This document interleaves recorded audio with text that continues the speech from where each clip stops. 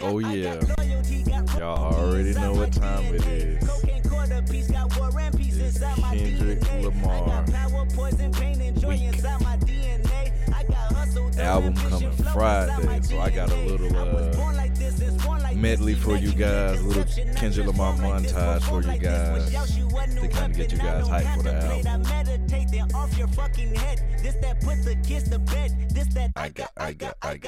And y'all might not even know where this clip came from right here, but I did that on purpose to throw you guys off. It's a bunch of my favorite songs and favorite verses from his album. But he was going off on this part right here, and I know the whole verse. I might rap it one day for y'all, or maybe rap along, but I don't know. I don't really like people hearing me like doing stuff like that. Candyman is coming tomorrow. Well, Friday, I guess. I tried to cover all the albums, but there's so many songs to choose from, and I didn't want this to be super long. A lot of people may not know this verse, but he performed this at one of the award shows one day, but it's off of the Black Panther album. But he went the hell off on this verse. I'm only play some of it. I'm trying not to talk the part when you really start snapping.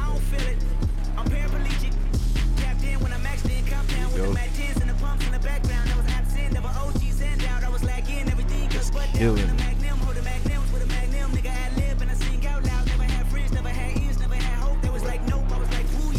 Booyah. I'll switch it up one more time. What's coming up next? Everybody should know this song. Like, even if you're not a Kendrick fan, everyone knows this song, so I had to throw this one in there. Just trying to get you guys hyped up like I am. This is how I started out my week. Like all week I've been playing like Kendrick Lamar albums from the first mixtape to the last album we got. But I've really been taking another deep dive on The Pimp a Butterfly. I think that's my favorite one because it was his most. I think it might be his best work to me.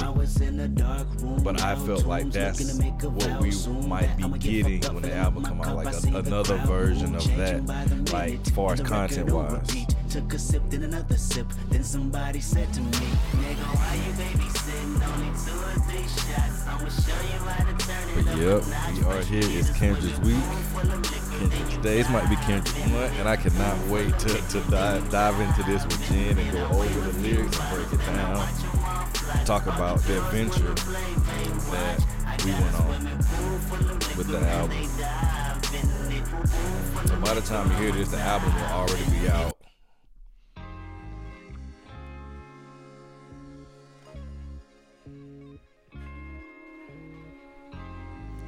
We'll see how it goes. This is another one I think everybody should know off of his first album. I think the last one was on his first album too. But it's one of the more commercial radio records for the masses. But I like the B-side stuff more the album cuts. I know y'all all don't feel like y'all just needed to be alone. I do. Shit, I don't want to be around people half the time, but I got a job to do. Yep.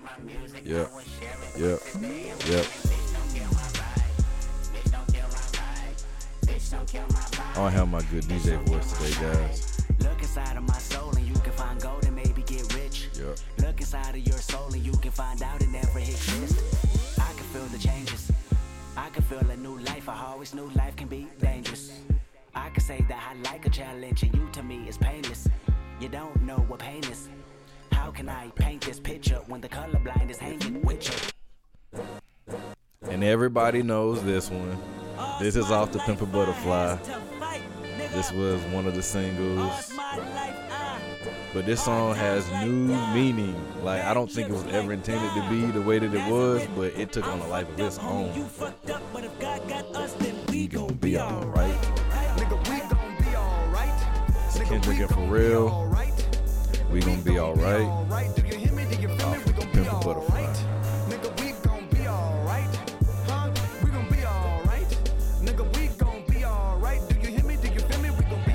Right. And when I wake up, I recognize you looking at me for the pay cut. Oh yeah, tell him, Ken. Get him. We about to go ahead and start the show, guys. We're gonna get Jen on the phone. Just want to get you guys hyped like I was. But yeah, man, today's gonna be a good show. We rolling. And I know what episode it is this time too, because I've been preparing for it. Like this is like D-Day. This is this is a day that I've been waiting for a long time. And the fact that we gotta wait 2 more days is still driving me nuts. But this is episode 68 of I Don't Have a Name for This Yet podcast, and I am your host, A1, and I am impatiently waiting for Kung Fu Kenny, Candyman, to drop his album this Friday. I'm about to lose my mind. I don't know. Yeah. I'm A1 and I'm about to lose my mind. How about that?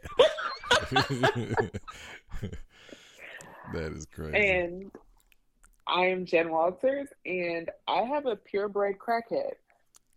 Where'd you get that from?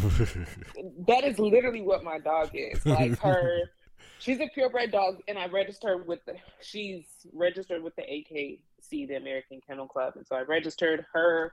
Her papers came today, and it's like it has her pedigree papers and her family tree. It's so cute. So like I had met her parents when I went to meet the breeders, but it's like it's legit a family tree. It's like her parents. It goes to like her great grand. Dog parents. Like, this is like serious shit. But I paid all this money for this dog, and she's a crackhead. She is she acts like someone high on drugs. Like she's just insane. I can believe it. But I love her to death. I definitely can believe it. But you know they have places for animals that are on drugs. 1-800-CHARTER that you can call.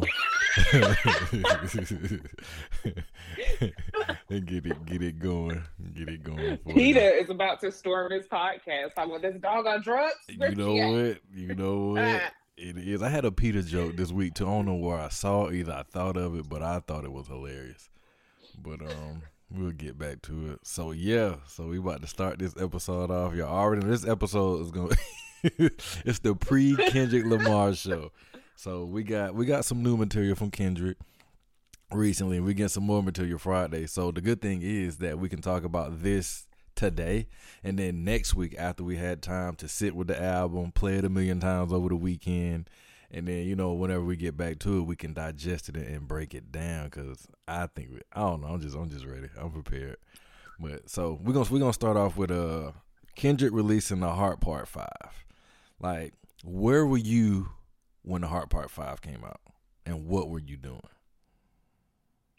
I have no idea. Oh man. It might have been Complex on their Instagram released just a couple of screenshots with, I think it was like a quadrant of like 4 of the people who he faced more. Mm-hmm. And so, I mean, I was probably at my house but working when it came out. Wait, what day did it come out? I want to say it came out Sunday because I was actually editing the last show, and they said it had been up for like 43 minutes. And I was like, let me go look at this. I stopped what I was doing so fast. Oh, then I definitely wasn't working. I really didn't do anything Sunday, so I was either at puppy school with my dog or at the house. But yeah, the first thing, like the first introduction I got to it was the visuals, and like I immediately could identify who the faces were, and I thought process it. I wanted to know like why he chose those people, and are there any references to them in the song or anything like that. And then you sent me the link, and I listened to it days later. And I mean, Kendrick be rapping. He does. So I've only listened to it once at this point, guys, but Kendrick be rapping. There was one line, and I was like, did he take that from another song? and I can't even remember what it was. And then seeing the full visual for it, Jussie Smollett surprised me because that wasn't on any of the screen grabs that I saw. I saw like Kanye, Kobe, Will Smith, Nipsey. Never saw Jussie Smollett. But yeah. So I haven't had a chance to like really dissect it and get into things. I do feel that there was like one line that he said that I was like, is he actually talking about Nipsey? But yeah, Kendrick be rapping. Like he I know does. that. Like even before dissecting it, like he's rapping. Yeah, man. Like the way he started out was great. Spoiler alert: if you haven't seen the video, you might want to fast forward for a little bit. But I'm working on my spoiler alerts too. So he starts off the video. The first face he changes into is O.J. Simpson. I don't know if you caught that one. Yeah, that was another one when he did, and I was like, that wasn't on any of the screen grabs I saw either. I don't think a lot of people recognize that was him because whoever running Complex probably is a lot younger than we are. Like, you know, O.J. Simpson was big when we were like 6, 7, 8, 9, maybe.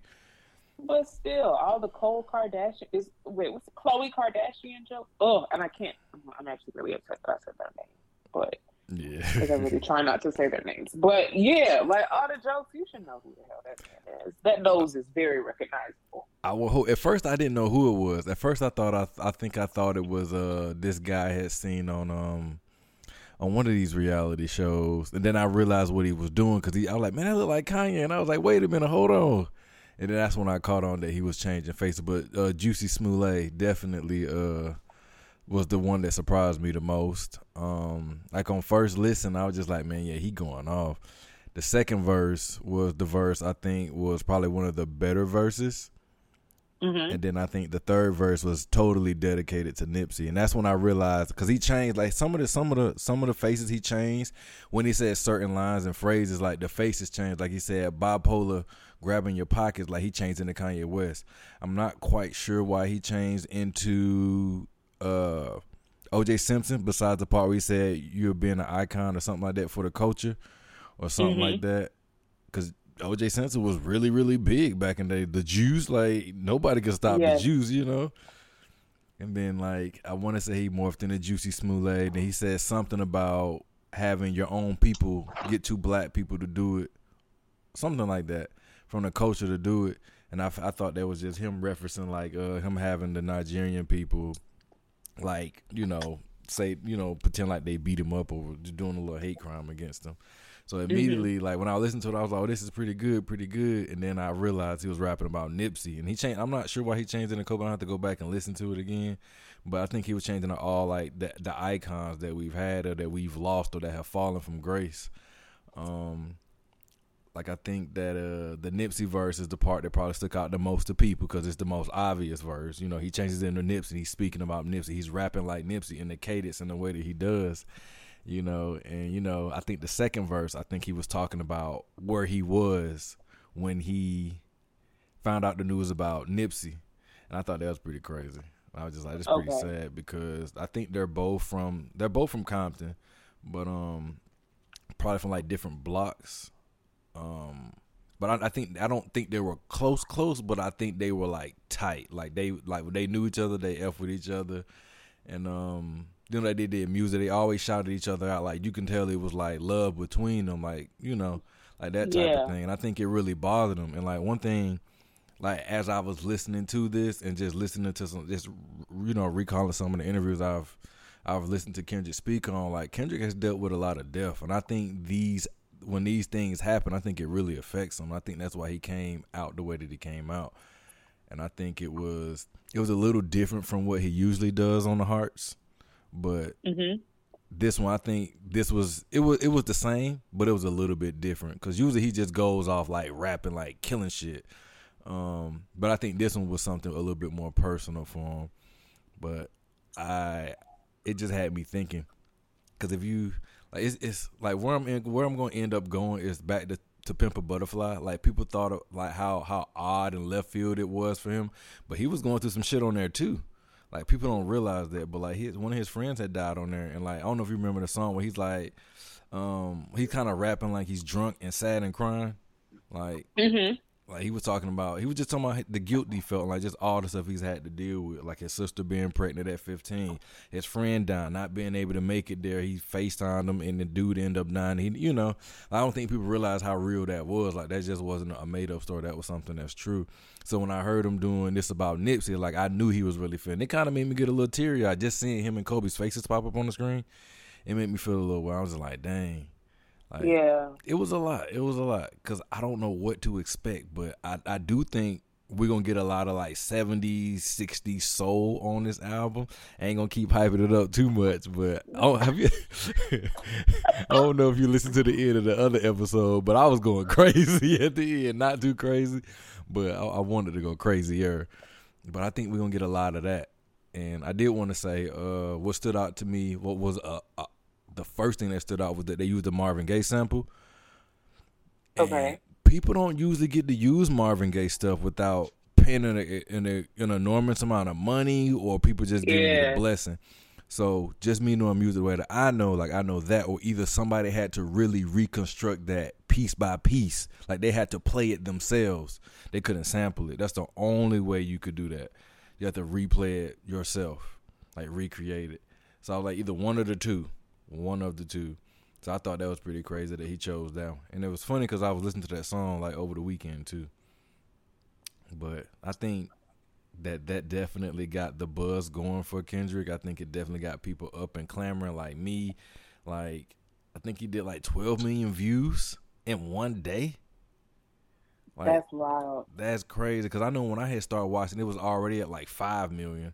And that maybe like, I want to say like 5 million, 5.5, and I think it had like 147 likes at the time. Then I checked it again. By the time I sent it to you, it was at like 555 something like that. Like, it was 555,000 likes or something like that. It was crazy just to watch and just see people clamor, like, for what we think we're going to be getting from Kendrick. Like, it's a lot in there that we got to unpack, though. Like, once we have time to digest it all, like, I think it's going to be a album to remember for sure. I think so. Wait, the song where he raps about his friend dying, is it Sing About Me? No, that's on Good Kid, Mad City. The one. Okay, because then that's why I was getting confused. I was like, I'm thinking about Sing About Me when that's on Good Kid, Mad City. So then I don't know which one you're referring to on Pimp a Butterfly then. So the song is called You. It's in the middle of the album, isn't it? I think it's like in the middle of the album. Okay. And it's like, I know you hate yourself. I hate you too. He's kind of rapping like that. But that's why he kept saying, I woke up in a hotel room screaming. And like, that came from a real place too. Because I was listening to this interview he did like not too long ago, and like they were just kind of talking about how he created that and like how, like what events he experienced to lead him to that point. And that had a lot to do with like South Africa, his friends dying, his sister getting pregnant, like just dealing with a lot of things that we didn't really get to see. But I think that's why Kendrick goes off the grid from time to time, because he be dealing with shit. Because, like, people saying, we haven't had anything from him in 5 years. And I was like, not exactly. He's had some features. And then he did do the whole Black Panther album. So I kind of count that part as a part of his discography. And that was 2019. So he's still on par for, like, every 2 or 3 years. Okay. True. And, I mean, for someone who, gives us so much of himself in his music, I can imagine needing to take a break when these are the topics that you're rapping about. Oh yeah, most definitely. Yeah, most definitely. And like I know I was just watching Twitter. People like, oh, well, Drake, like, don't nobody remember anything Kendrick says. Drake. But like, but Drake don't make this kind of music. Drake has a very cookie cutter way to his success. And he doesn't deviate from the plan. He don't try anything different. He don't try anything out of the box. Like, he don't try anything that's not popular. And, you know, so you can't really, like, I don't really, like, give him the same, you know, praises I would give, like, a Cole or Kendrick, because they're always doing something different. They're doing something groundbreaking, but Drake is always doing something that's already hot or that's already, like, you can tell it's going to work, because that's what people's ears are tuned to. Yeah. So, yeah, I hate when I see that. I like, but Drake could never do this. Kendrick could do what Drake does, but I don't think Drake could do what Kendrick does, ever. Ever. Very fair. Very fair. But then it also got me to thinking back when he put out Control, and then when Drake was saying, like, he said it was a cool song, but, like, does anybody remember any of the lines off of there? And everybody was, like, laughing because they Drake fans. He was like, exactly. He was like, right, exactly. No one remember that. You know, but I was like, you're just mad because he tore your ass a new one, and you could never do that. But they've been trading bars back and forth for a while, but Drake knows not to push it. He knows. And I think you can tell that Drake knows that he's like, I'm just a pop culture rapper, because he defaults to, do you know any of those lines? He doesn't default to, like, you know, was anything like a good double entendre. Nothing, you know, nothing like lyrical, just like, is it catchy? Do you remember what he said? I'm just like, you don't have to remember stuff bar for bar, but music is not just about what you can remember. It's about what you can make people feel. And sometimes even if you feel something when you're listening to it, that doesn't mean that you're going to remember it and be trying to scream it out in the club. But it doesn't mean that it's any less impactful. It's less impactful maybe on the Billboard charts, maybe on what the structured way of determining success in the music industry is, but that doesn't mean that it's not, that he's right, that he's not good, because he's more than good. And again, he could definitely wipe the floor with Drake any day of the week. Yeah. To me, I hate when they do that, when they just kind of bring up Drake or this. But I was like, last time I checked, Kendrick outsold Drake, and I'm not really a big person that's on like the numbers and, you know, who sold the most, because a lot of that stuff is made up. A lot of that stuff is bought. Like, for instance, like I know that I want to say Cash Money, or no, I think Cash Money did it, and I want to say Rockefeller did it. They would buy the albums. Like, they'll buy 1 million of their own albums. So, like, now you got a bump because you have bought your own albums. And I realized what they was doing. You know how we used to get, like, free CDs at the concerts? That's what they were doing, giving them away to the people. Oh. And I think that's how you cover it up, and that's how you bump your album sales. So, like, when you get, like, these bundle deals, you get these deals and stuff like that, there's always a trick to it that people don't talk about it. Like, the average consumer don't talk about stuff like that because they won't know. They won't know. But the only reason I know because I done been around a few music people, and they kind of put you on to how it works, and then you just hear a few artists come out eventually and say, hey, this is how this worked, this is what we did, and you be like, okay, so what they were saying was true. But I forgot why I said that. About the numbers. I don't really care about the numbers. I really care about the impact and the quality of music, and I think we definitely are about to get that. And I sent you the picture of his, I think that's going to be his album cover. Okay. So I don't know what to expect. Like, I think this, if it's a double disc album, like, I think we're gonna be in for a ride. This is gonna be crazy. Agreed. Agreed. But I do feel like that the Heart Part 5 really showed why he was the first rapper to get a Pulitzer Prize for rapping. No rapper has ever done it. You know. I am surprised they never gave Cole one, because I think Cole is in that same vein, but I think Kendrick has just been doing something a little bit different. A little bit, at least from the beginning. Kendrick came out this way. Cole kind of like morphed into it, to me. I don't even say he morphed into it. I think he just got better at it. I don't know how to describe it. I feel like Cole was always this type of lyrical storytelling rapper, but I feel like he just sharpened his skills as he went along and like got more captivating as he went along. Whereas I think Kendrick came out like just as he is, like just as intense as he always was, but still manages to keep the same energy but evolve. I can go with that. I guess because Cole kind of came out more commercial. Like they kind of packaged him up like a different way than they packaged Kendrick. Kendrick got to do what he wanted from what it seems. Yeah, that's very fair. I definitely agree that Cole came out a lot more commercial. Yeah, because he like Can't Get Enough with Trey Songz. Then he had Workout with I Got a Good Thing. Something. You know, like those type of songs. Those are his singles. And Mr. Nice Watch, that was a little commercial to me. Like he didn't really like Kendrick. I think the most commercial song Kendrick probably had at the time was maybe Swimming Pools, or you know, yeah, or maybe Don't Kill My Vibe might not be too commercial, but like they were just handled differently. They were just handled differently. But I think that because definitely when you listen to like the warm up, you know, the come up, the warm up from J. Cole, like you can Friday Night Lights, you can tell that he was like doing that same thing, but he didn't really get to do that once he started like making actual studio albums.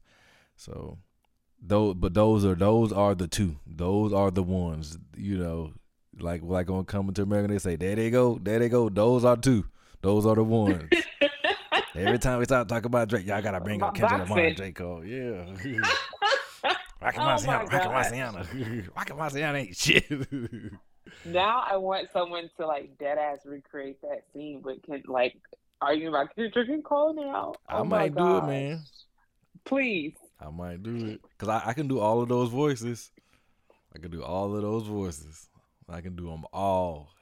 I might do it. I might have to do it. It might take a lot of time, but I think I can do it.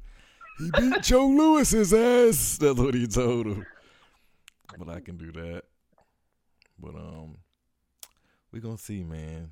What else about that song?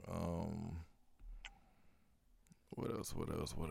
Oh, I like to see that the responses that people gave to the song, because like I said, the most standout thing was that the tribute to Nipsey, and like I want to say Lauren London heard it and she thought it was powerful. But I think what he said, I ain't got to be here in the flesh to hug you. Like I was like, man, that was pretty tight. Like it just kind of got me feeling away because everybody dying left and right, and I think like I knew coming. Well, I'm gonna get to that in a minute, but because that's gonna lead us into Insecure. But yeah, it just had me feeling away. Just like after all the people I've lost, and you know, just stuff, and you can't really hug these people no more. So yeah, it was really rough. It was really rough, but it definitely was a good song. But the good thing is that song isn't gonna be on the album. It's not gonna be on the album.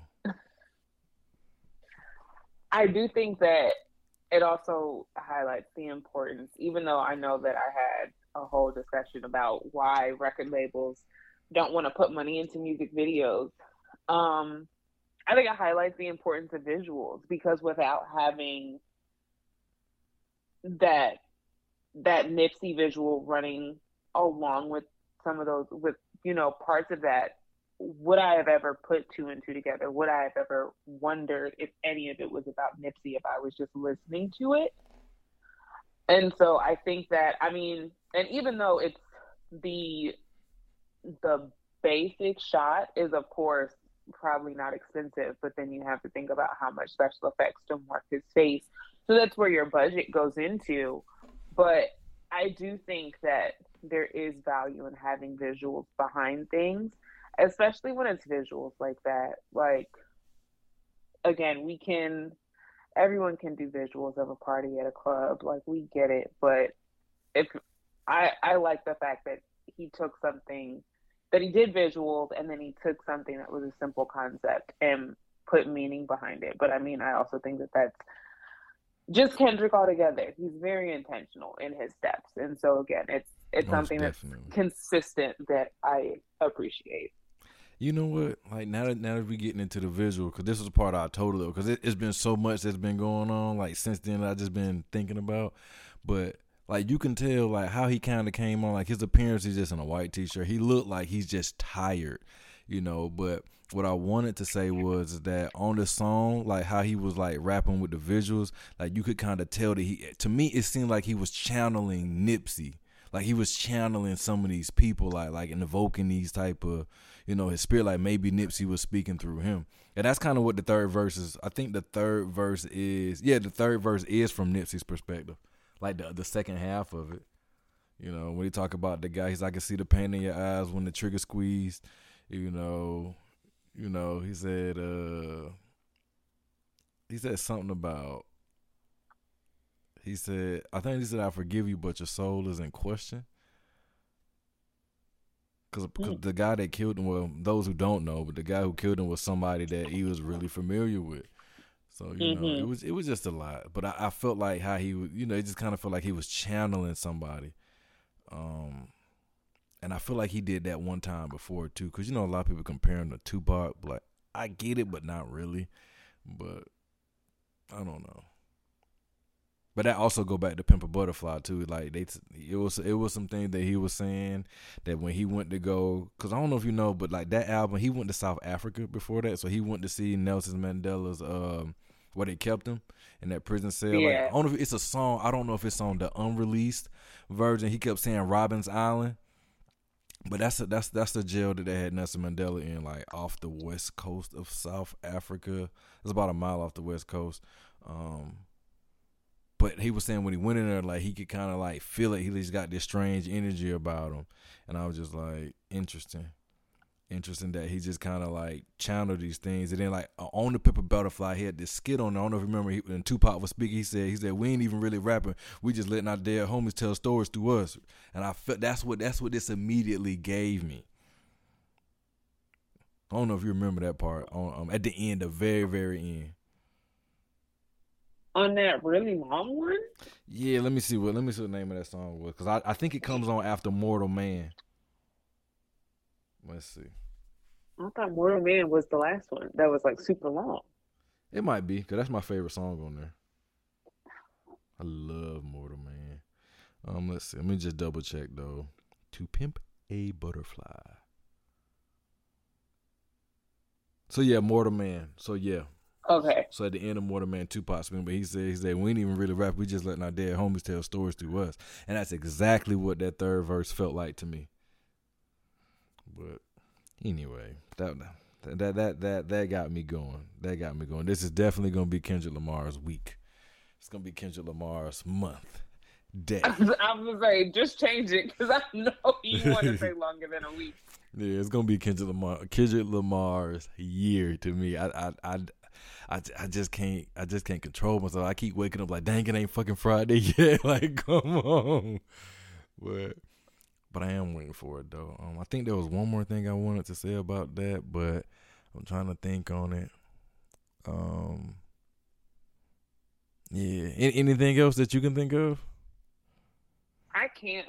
I'm excited to go back and listen to it again and really start to get into what he was saying, but other than that, no. But I mean, it's a good precursor to what's going to come 2 days from now. Yeah, I definitely think he set the tone. But those lyrics was pretty good though. But I like what he was saying about the culture, like where he was basically just saying like people have gotten so numb to violence, like it's just a normal thing now. And then it's a lot of us, like black on black crime, like that ain't really ever gonna go nowhere because people usually kill people that are around them. But it's just crazy. It's just crazy to see. But I think just based on the album cover and some of the subject matter we got in this song, I think we're gonna get some stuff that might try to push the culture forward a little bit. Remember how Jay-Z came out and said death to auto-tune and no more jerseys and everybody stop wearing jerseys and stuff? I think we might get something along that line. I would like to see that. Along that line of what? Like where he's just saying, people. Like I think like far as music goes, like what we're rapping about, what we're entertaining into, because he was saying what? I'm sorry.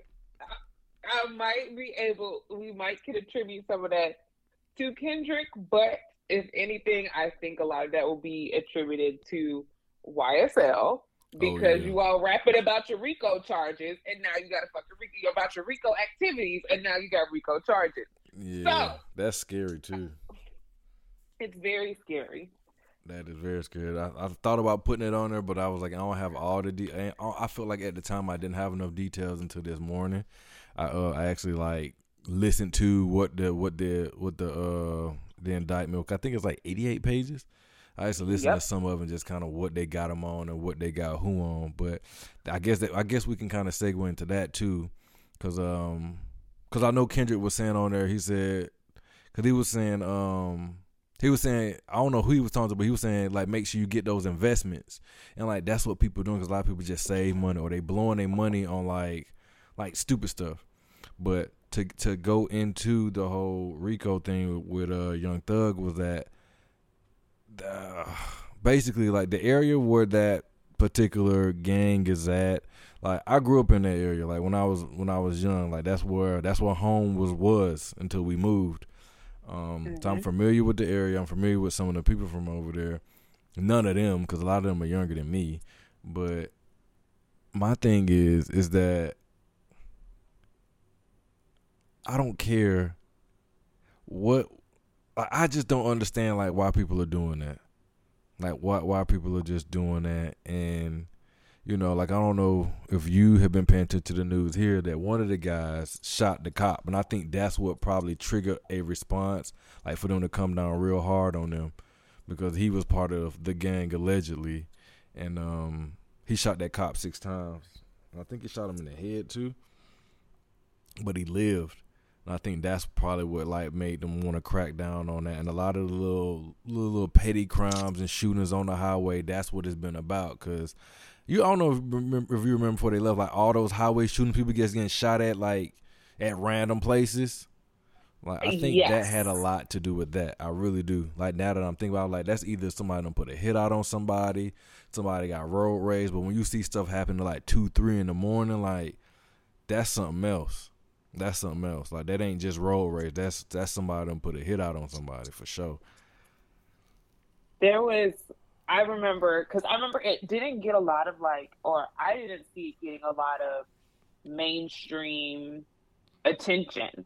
And it was like I was seeing it on social media, and I remember there was just like a point where I was really afraid to go out at night. Like I wanted to hang out with my friends, but I didn't want to, because I was like, I do not want to get on any of these expressways driving at night, because people are literally just shooting people randomly at night. Yeah, that was scary. And like I try not to go places at nighttime anyway, unless I really, really have to. But it did make me think twice about, you know, watching my surroundings and who's around me and just different stuff like that. Just moving different, because people were being reckless. But I felt like once they shot at you know who Saha the Prince is? Mm-hmm. Like once they shot at him and he didn't know why, like that's when I felt like this definitely got something to do with some gang. Like not saying that he's in one, but I know he was out there in the streets. Allegedly he was out there in the streets. So you just never know. You never know. And like some of the stuff he said in his songs was around that same era. So I could see if it was like a territory beef or, you know, just payback or just trying to get him because, you know, he done came up. You just never know. But it just got me to thinking, like just knowing some of the stuff that I know, like just about that type of life through other people, because I don't do stuff like that. But like the indictment puts them for like 50 murders. That is crazy. Dating like over 5 years back. I want to say it was maybe like, I think they said since 2016 or 2015, something like that. And, I want to say 2012. Sheesh. And you know, people were asking if you're, you know, why wait for it to pile up to 50? And it's like, I don't know, man. Of course, some people are like, you know, allow, because they're killing mostly Black people.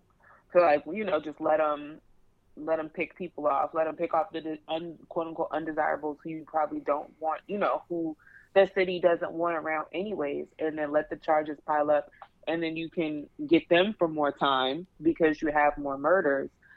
And then you have some people who are like, oh, well, no, they really needed it to, you know, to build a really airtight case for it. And I mean, we'll get more information as everything goes on.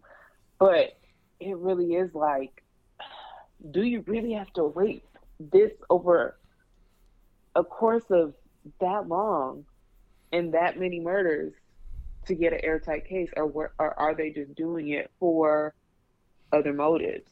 I think. Go ahead. I mean, either way, it's like, I don't know. I don't know which would be better. Either way, it's like, if you're gonna do it, maybe you should also put it in your song lyrics. So there's that. Yeah. Cause they were saying they use some of the music videos and some of the lyrics to tie people together. So I thought that was pretty crazy. Cause that can get dangerous. Very.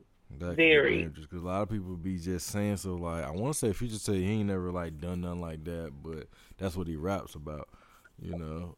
But imagine, you know, you're just trying to tell stories because you know people like that music, and now you tied up into something just because of the way you choose to create art. So it's pretty crazy. But I will say there's a particular, what is it, Puerto Rican rapper who's known for that, but whatever. The one with the rainbow color hair? And yes. I thought he was just Mexican. I don't know what he is, but I know the first introduction I had to him, it was a video with him saying nigga, and I immediately turned off. I said, I ain't seen one black person in this shit. Why did when I tell you, I cursed the guy clean out who sent this to me, I was like, don't you ever in your fucking life, ever again. Man. That was crazy. My sister used to like to listen to him. But ain't he from your town? Y'all gotta claim him. He y'all. I don't. The man is not from my borough. I don't have to claim none of that. And he from like Dykeman? I have nothing to do with Dykeman. So lovely. That is crazy. But yeah, man, like he's a good example of somebody who was, you know, just saying stuff. You know, but what I would say is that they either waited so long because they needed to have enough evidence, like concrete evidence, or they just finally like start making some connections later on because they caught maybe somebody who did this and now they got the gun that matched them to this later on. But what I did hear through the grapevine was that Young Thug had just bought like 100 acres of land to do, I think it was, to do like Slime City, and I guess he was gonna have like some public housing there, a concert venue for him to do concerts. But it was supposed to be like to kind of build up the community. And I think when you start moving like that, they either put you in jail or they kill you. Like, look at Nipsey. Nipsey's gone. He was trying to empower his community. You see Young Thug, now he's in jail. Bill Cosby, like people saying he was trying to buy CBS. He went to jail. Like, a lot of things be happening, like, at the right time. But I think when you start, like, trying to make a real change and you start buying up land, like that amount of land, I think that's when people start, like, looking at you a little different. And, you know, they probably really, you know, and maybe that was Young Thug's way of trying to get away from the life and, you know, trying to change. Like, maybe he was really about to be out of here. Like, he's out of here with the music, but he's really about to be out of here now. So I think maybe that has something to do with it too. Like, he's getting ready to be out of here, and like now you ain't gonna really be able to like put him with any of this because he's gonna be so far removed. So it's a lot that could be going on, and like you said, we will find out more details as time goes on. And I know Gunna, he had just opened like a school store, but it's like everything was free in his old school, and so it was like free food, free clothes for the kids, but it was like literally built into this old school. And so, yeah, like it just gets very polarizing because there are some people who are out here really trying to do better for the community who there is a specific operation to get them jammed up and killed or put in jail. And then there are other people who were really just like dead wrong, but because people are so attached to who they were in the community, they're just like, oh, they always want to bring us down when we're doing good. So it's very hard when that argument comes up. But I mean, as time goes on, again, we will really see. Mm-hmm. That's gonna be interesting, man. It's gonna be really, really interesting. What else did they say about that? I just hate to see anybody go to jail, man. Especially like if you're, trying to make a difference. But I know I was talking to somebody at work today because I don't know. Well, you probably didn't see it, but this 17-year-old kid got shot because somebody caught him breaking in cars, and I guess they shot at him, and he died. Mm-hmm. But he was. Did you hear about that? Mm-mm. Okay, so they shot him. Like they caught him breaking in cars on Boulevard. They in a stolen Jeep. So they end up taking the Jeep. After he got shot, they drove down Boulevard and eventually made it to what I know to be Thomasville Heights. The news keep calling it Forest Cove, but I know it to be Thomasville Heights. Like I said, I grew up not too far from those places, but it just made me think that, like, what if that has something to do with this whole YSL thing? But the bigger point was that, like, the boy ended up dying. They had his family and friends on the news, boo-hoo crying and stuff like that. And I didn't really know whether to feel bad for him, bad for the people, or just not care. But I was like, part of me feel bad because a life was lost. Who knows what he could have turned around and had his life do. But a part of me is also like that's kind of come with what you're out there doing. Like, you're out there doing dumb shit. Like you say, play stupid games, win stupid prizes. And I hate that the prize was death, but it just kind of make you think, what's going on? Like, everybody boo-hooing, always a good kid, but good kids don't break into people's cars. And it just had me thinking. I was just like, I don't know what to feel when stuff like that happen anymore. Now, if you got shot washing cars, that's totally different. But you were breaking in someone's shit, and who knows what else you're out there doing? Like, it just kind of gave me mixed feelings at least. It does. Because there are times I look at it like, does he, like, is this something that he always does? Is there some type of desperate situation that he just got into now that maybe he has nothing to do with, and he's just trying to figure out some way to make ends meet? And it's like, there are some people who really just end up in bad situations, and it has very little to do with anything that you've done. You can have a family member that gets sick. We all know healthcare in this country is terrible. Yeah. And now they have amassed hospital bills, and you're just trying to get money any way you know how, because you just don't have the same opportunities as other people. Not saying it's right, but it's like they didn't have just like purely ill intent for it. So it's hard. It's a slippery slope when you hear stuff like that, because you just never know what's going on with another person. And there's a part of me that's like, breaking into cars, it's still material things, and it's like they're breaking into your car. Does that even, like, can that count as defending yourself if they're breaking it? And it gets, again, you get into these gray areas with what counts as defending yourself if you're shooting at someone and stuff like that. And it's like, is it necessary to shoot at someone who's taking your stereo, or who's taking the $50 that was in your sun visor? Like, is it really worth that? And so it does. I do have to stop and think about it. I don't automatically just go, oh, well, he shouldn't have been breaking in cars. I mean, he shouldn't have been. It's not the right thing to do, but that doesn't mean that you always have to, death is final. So yeah, it's a hard call. Like, it's stuff where I have to hear the whole story, and sometimes even when I hear the whole story, I can't make a decision about how I really feel about it.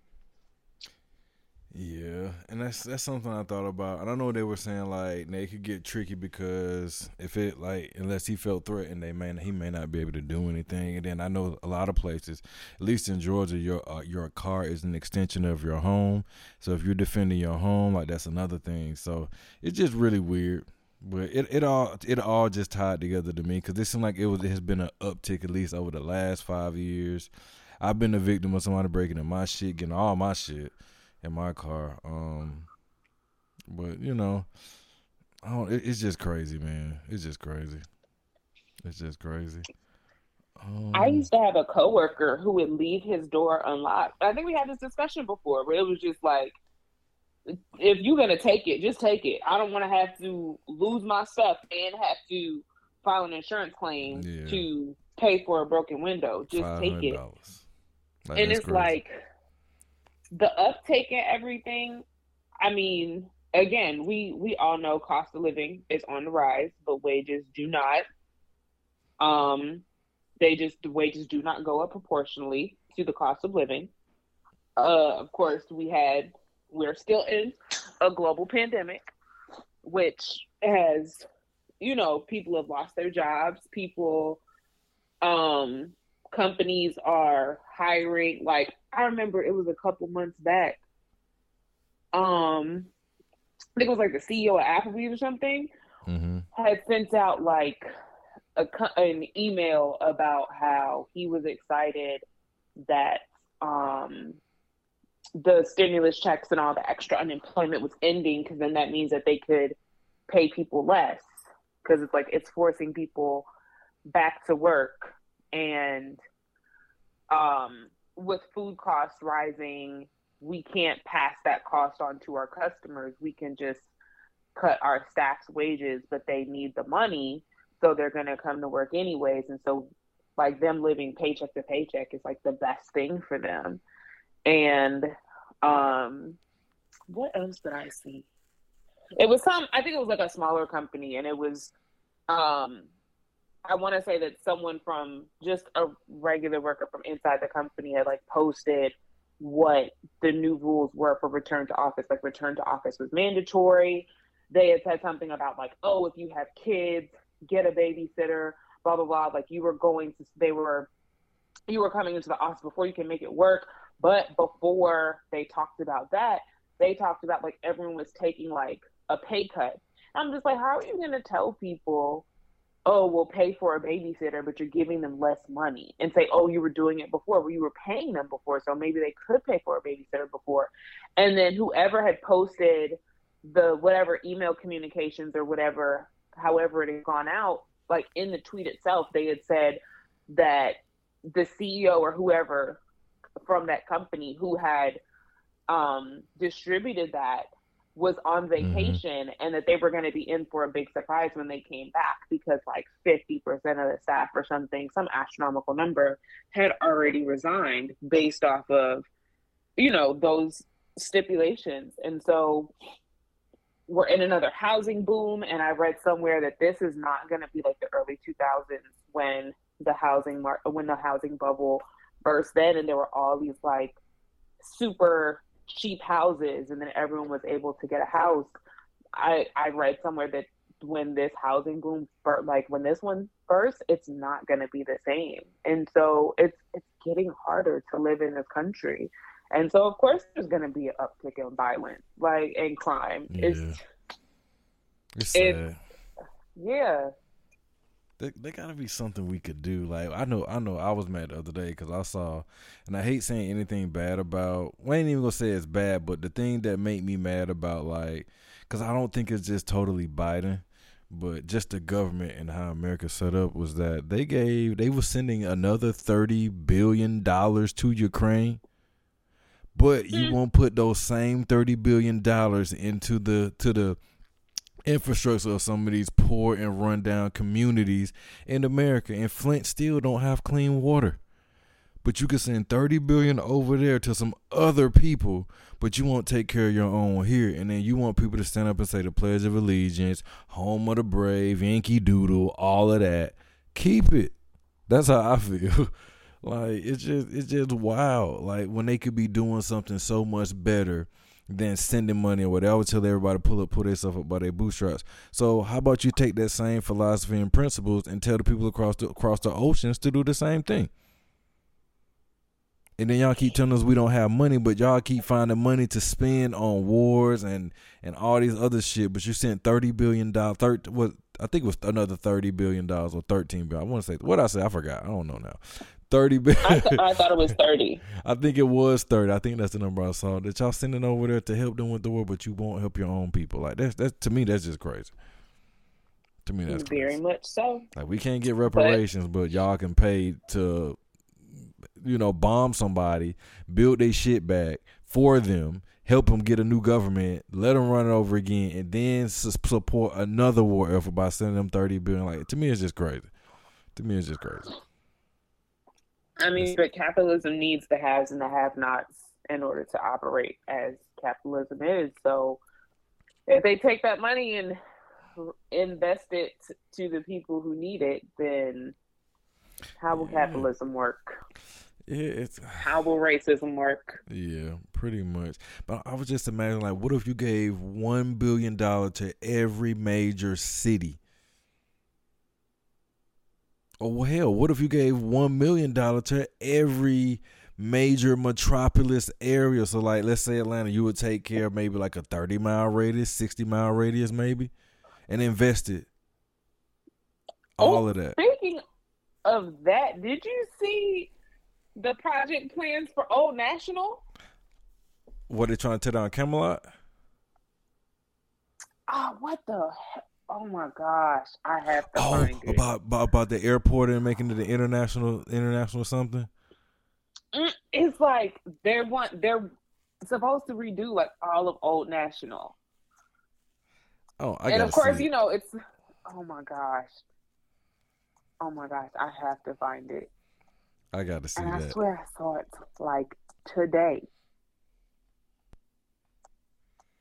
I got to see it to believe it, man.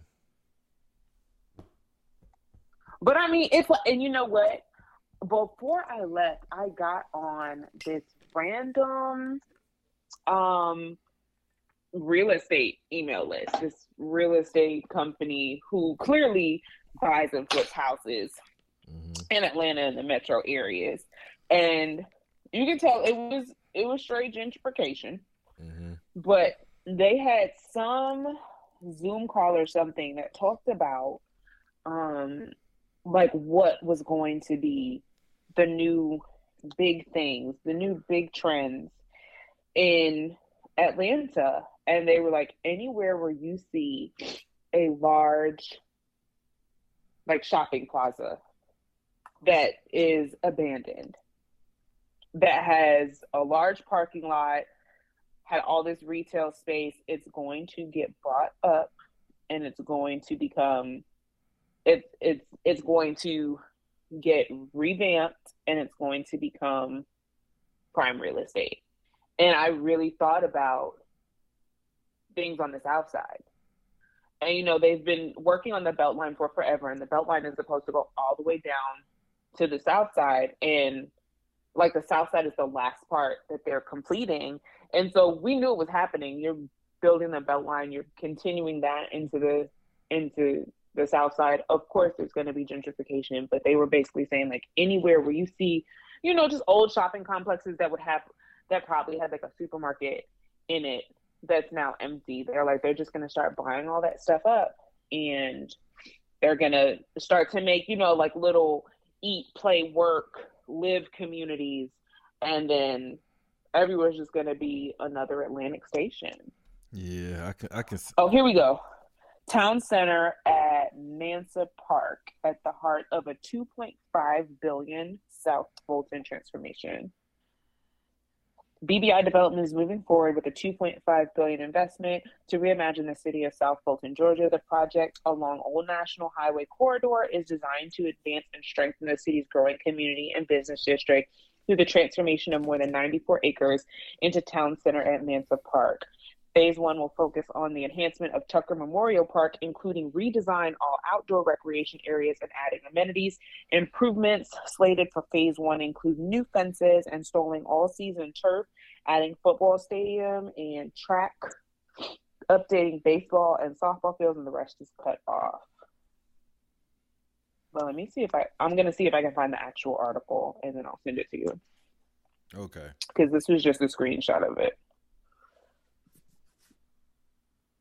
But yeah, and then, they'll say things like, oh, yes, of course, there's going to be a new park, or there's going to be a new football stadium through your Pee Wee football. And none of the housing there is going to be affordable for the people who live on National Highway right now. Yeah, It's not.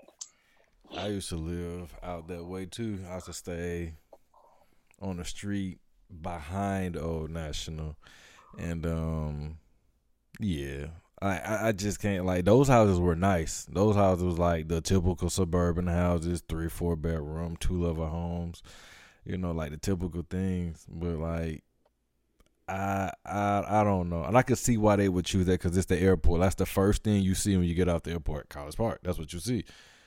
So I can see why they would want to do that.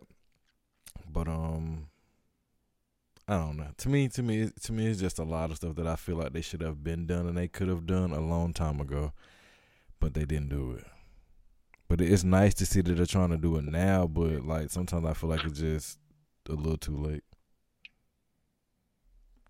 But is it ever really timely if you're doing it and going to push? Like, it's not benefiting any of those people. But I guess it's nice to. It's always nice to reinvest in a community and to fix the potholes and to give, like, yes, places. People deserve to have recreation spaces.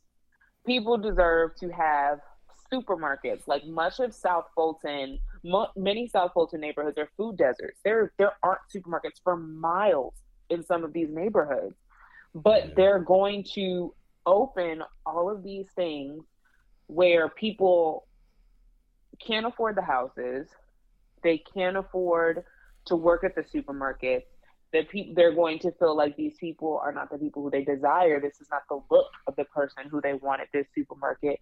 So where are these people supposed to go? Yeah, I think they're gonna start pushing people further west, further south, further east. So, like College Park, I don't know if I ever told you, but it used to be like a predominantly white area until like the 70s. This was like right out the white flight. Like they left places like Edgewood, Kirkwood, and moved to like that area. And then they decided to build the airport and expand. I want to say that was in the 80s. And I think that's when they started moving further and further out, like towards Noonan, towards Hampton and Stockbridge and stuff like that, Henry County. And I think this is all just a play to get more of a certain type of people on the inner city and to bring a certain type of wealth and attraction, attractions to the inner city, I guess, or closer to the city, and push like the people who they don't necessarily want out. And I think they're doing that because of crime. I think they feel like they get the people who are poor and impoverished further and further away from the city, less and less crimes might happen in the city. And to a degree, I get what they're saying, but like people still just gonna come. They just gonna come. Like these people don't live in Buckhead. Half of them just come over there. Right. They go where the money is at. But I get what they're doing, but I think it's just the wrong minds behind it, and they just thinking from a perspective that, like, they're not from some of these places, so they're just thinking like, oh, well, if they're not here, they're not gonna. No, that's not true. They're gonna come regardless. So it's sad to see. And speaking of that, like, I don't know if you saw like the Republican and Democratic ballots for Georgia. I screenshot. I was gonna put that on there, but I forgot to put it on there. I will go over that because I know it's about to start getting too late soon, so we got to get to Insecure at some point. I know y'all waiting for that. I finally watched episode 5.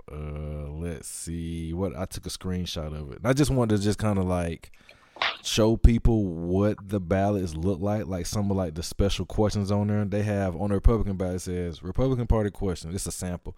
It says Biden administration has stopped building the border wall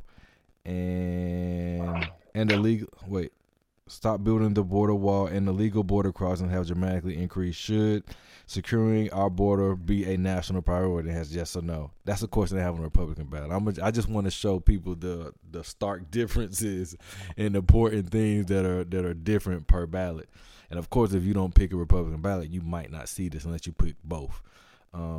It says education is the largest line item in the state budget. Should education dollars follow the student to the school that best fits their needs, whether it's public, private, magnet, charter, virtual, or homeschool? I don't really know how to feel about that one, so I ain't think nothing of it. It says Florida has passed a law to stop social media platforms for influencing political campaigns by censoring candidates Should Georgia pass such a law to protect free speech and political campaigns? Number 4 says, 2 of the 3 current federal work visa programs are lottery based. Should federal work visas instead be issued on job skill? I didn't really understand that one. Like, I didn't even know that was a thing. And then,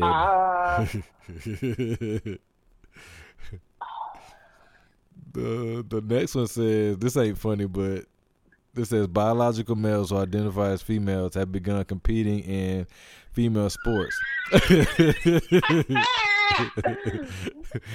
And it's funny, but it's not funny. But like the shit that they be concerned about be crazy. It says, thank you. Should schools in Georgia allow biological males to compete in female sports? Me personally, I would like to see the NBA and the WNBA merge. Me personally. And it'd be like a co-ed type all-star game type thing. And I would like to see women play football. So I don't know. I think that's just kind of crazy. Number 6 says, to prevent ballot tampering, state law prohibits political operatives from handling absentee ballots once they have been marked by the voter. To protect the integrity of our elections, should the enforcement of laws against ballot tampering be a priority? They just really believe that Biden stole the election. Like, y'all weren't saying this when Trump won. But anyway, number 7 says, absentee drop boxes are vulnerable to illegal ballot trafficking. Should absentee ballots drop boxes be eliminated? Yes or no? And it says crime has dramatically increased throughout the country, including our capital city of Atlanta. Should citizens of residential areas like Buckhead community of Atlanta be allowed to vote to create their own city governments and police departments? I thought that was just kind of crazy. Oh my gosh. There's no other way. There's some things that you can't get through to certain people because they have what they're going to believe, but more policing is not the answer. It's never been the answer. It's redistributing of funds. It's giving people who actually need the resources. It's not building parks for fucking yuppies who now want to move from Buckhead to College Park. Like, that's not what it is. Like, that's not what it is. I don't know what it's not that they don't. I don't think that there's anything that they don't fundamentally understand about it. They just like their life how it is. They like being the haves, and so they have to keep other people as the have-nots. Yeah, it does seem like they gotta have a balance if it's gonna be one way, I guess. But it's not balanced. And then some things. Like with just just with have everybody can't be haves, everybody can't be have-nots, like with that. But it's not like a balanced proportion of haves and have-nots. It's just like it got to be like a right, there got to be a left, and that's how they want it, I guess. Oh my gosh, But check this out. It must be it must be very leisurely to be able to worry about everyone else's X and Y chromosomes and uteruses and funds and everything, because you just have enough money and disposable income to get through life with little to no issue. It must be fantastic. I can't imagine having enough money to live comfortably and thinking, you know what I should do? Fuck what other people shit. Like, I cannot imagine. I would be like, I'd want to be with that's how I know these people have to be fucking miserable. If I had money to live comfortably, I'd be wanting to do all the fun shit in the world with my family. Like, travel. That's my squad. Like, no matter what, me and my cousins, what we want to do today? Do we just want to go to City Island and buy all the lobsters on this island and just eat lobster all day together? Island? It's this island off the coast of the Bronx. It sounds so fucking stupid. It's this island in the Bronx, and it's known for having all these seafood places. And so it's like City it's wet, it's north, and like whenever we want to like celebrate something special, we always go to City Island, and like that's what I'd want to do.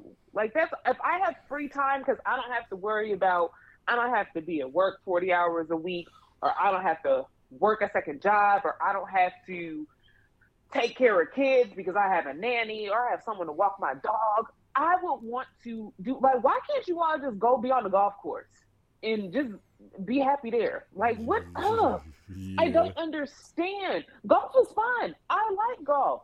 So just go do that. Like, I don't understand why they decide that they want to worry about everyone else instead of taking this money and just doing something with your family. But you hate them because you all are just miserable people. Your wife is a Karen, and she just wants to call the cops on everybody. Like, she always wants to talk. No, she wants to talk to the manager. You want to call the cops, talk Jim. to the manager. Like, you all are just miserable people. I want to talk to the manager. That is crazy. Let me read the Democratic ballot just so people can see like the difference. This is a sample. It says, should the United States remove obstacles to economic advancement by forgiving all student loan debt? Something that helps everybody, right? Come on, you can agree to that. It says, should all Georgians have access to paid parental leave following the birth of a child or the adoption of a child? Simple stuff that benefits everybody so far. The third thing says, should every 3 and 4-year-old in Georgia be given the opportunity to attend a high-quality preschool free of charge? Yeah, why not? And it says, number 4, should Georgia voters have the right to gather signed petitions to directly place questions on the ballot, whether to change the law or poll the public? And it says, should families earning less than $500,000 a year receive an expanded income tax credit to help cover costs of raising children? Stuff that benefits people who need it. Everything else is basically, on the Republican side so far, it has been getting other people's business. That's what it is. Not minding your own business, making somebody else's life miserable. So let me read number 6. It says, should the state of Georgia expand access to health care to cover over 500,000 Georgians by utilizing federal funds to expand Medicaid? So far, nothing. I don't see anything that's negative here. Should the state of Georgia expand voter access by increasing early voting opportunities, allowing same-day voter registration, removing obstacles to voting by mail, and installing secure ballot drop boxes accessible at all times through Election Day? Okay, that's the only one that kind of I can see that's politically charged, but I think theirs is a better option than what the other side was offering. It says, should marijuana be legalized, taxed, and regulated in the same manner as alcohol for adults 21 years of age or older, with proceeds going towards education, infrastructure, health care programs? So far, I don't see anything that's hurting anybody here. Correct. Should the state of Georgia incentivize the development of clean, renewable energy sources to support American energy independence? That's probably my favorite one on here by far. Number 9. And I think that's it. Repeat it. Should the state of Georgia incentivize the development of clean, renewable energy sources to support America's energy independence? Yes. I'm all for that. That's probably my favorite one so far. That and the student loan, and probably like the kids being able to go to whatever school they want to go to as a pre-K. What was the oh my gosh, what was the annual household income? Was it annual household income on number 5? It said, should families earning less than $150,000 per year receive an expanded tax credit to help cover the cost of raising children? I think that's a good one too. No, I was like, for some reason I thought you said 500,000. I was like, who the hell is making 5? That is not even. That's well above than the 1%. Like, yeah, for Georgia. So, but yeah, like I don't know why people think. I remember I saw some post somewhere. Some woman did statistics. I don't know what her process was, but how much money you need to make annually to be happy in all of the 50 states. And first off, I'm going to say it's wrong because Georgia was very low. And I was like, again, I think that a lot of us forget that Atlanta is Atlanta. And you drive 50 miles anyway and you get into the country and it's a different way of life. But there are still other large cities in Georgia as a whole, but Georgia was very, very low on it was on the lower. It wasn't even a 6-figure income to be happy there. And I was like, That's crazy. I don't agree with this. I don't agree with this. Like, yes, do people make do? Of course they do. But the type of happiness, I have to see if I can find that post.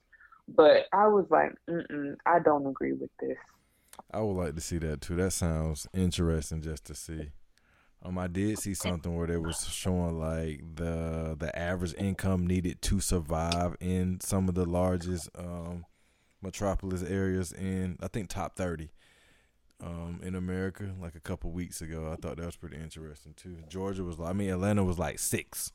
I was like, that's crazy, because it's nowhere near as big as some of them other cities. But it's crazy. Yeah. And then, but I will say, I think Texas was above Georgia, which Texas has its moments, because one second you see everyone posting about how you can buy a 7-bedroom, 5-bathroom home in Dallas for $250K, but then you have people who are saying that like prices are climbing in Dallas and Houston. Austin has had a huge tech boom with why can't I think of who's there? IBM? Is it IBM? Tesla. Tesla, yeah, he got the new warehouse out there. Mega factory. And yeah. And then yeah. You have all these places. So when I saw Texas was above Georgia, I was like, okay, I can see that. But surprisingly, I think both the Carolinas were above Georgia. And I was like, wait a minute. I know that they're saying that like Charlotte is supposed to be becoming like the new Atlanta, but I'm like, again, becoming, like it's not there. So I was like, what is going on in these places? Like I need to hop on Amtrak or board my dog and travel to some of these places and figure out what is going on in these cities, why they're above Georgia, because Atlanta is not cheap. It's not. And what I was laughing at, because you said Charlotte and you said you need to figure out what's going on, but I was about to say Charlotte is white Atlanta. That's what I was about to say. Really? Yeah. That's crazy. But yeah, man. But I think it's something going on in the world. I just don't know exactly what just yet, but we getting there. And I know it's getting late, so we gotta make it to our debut.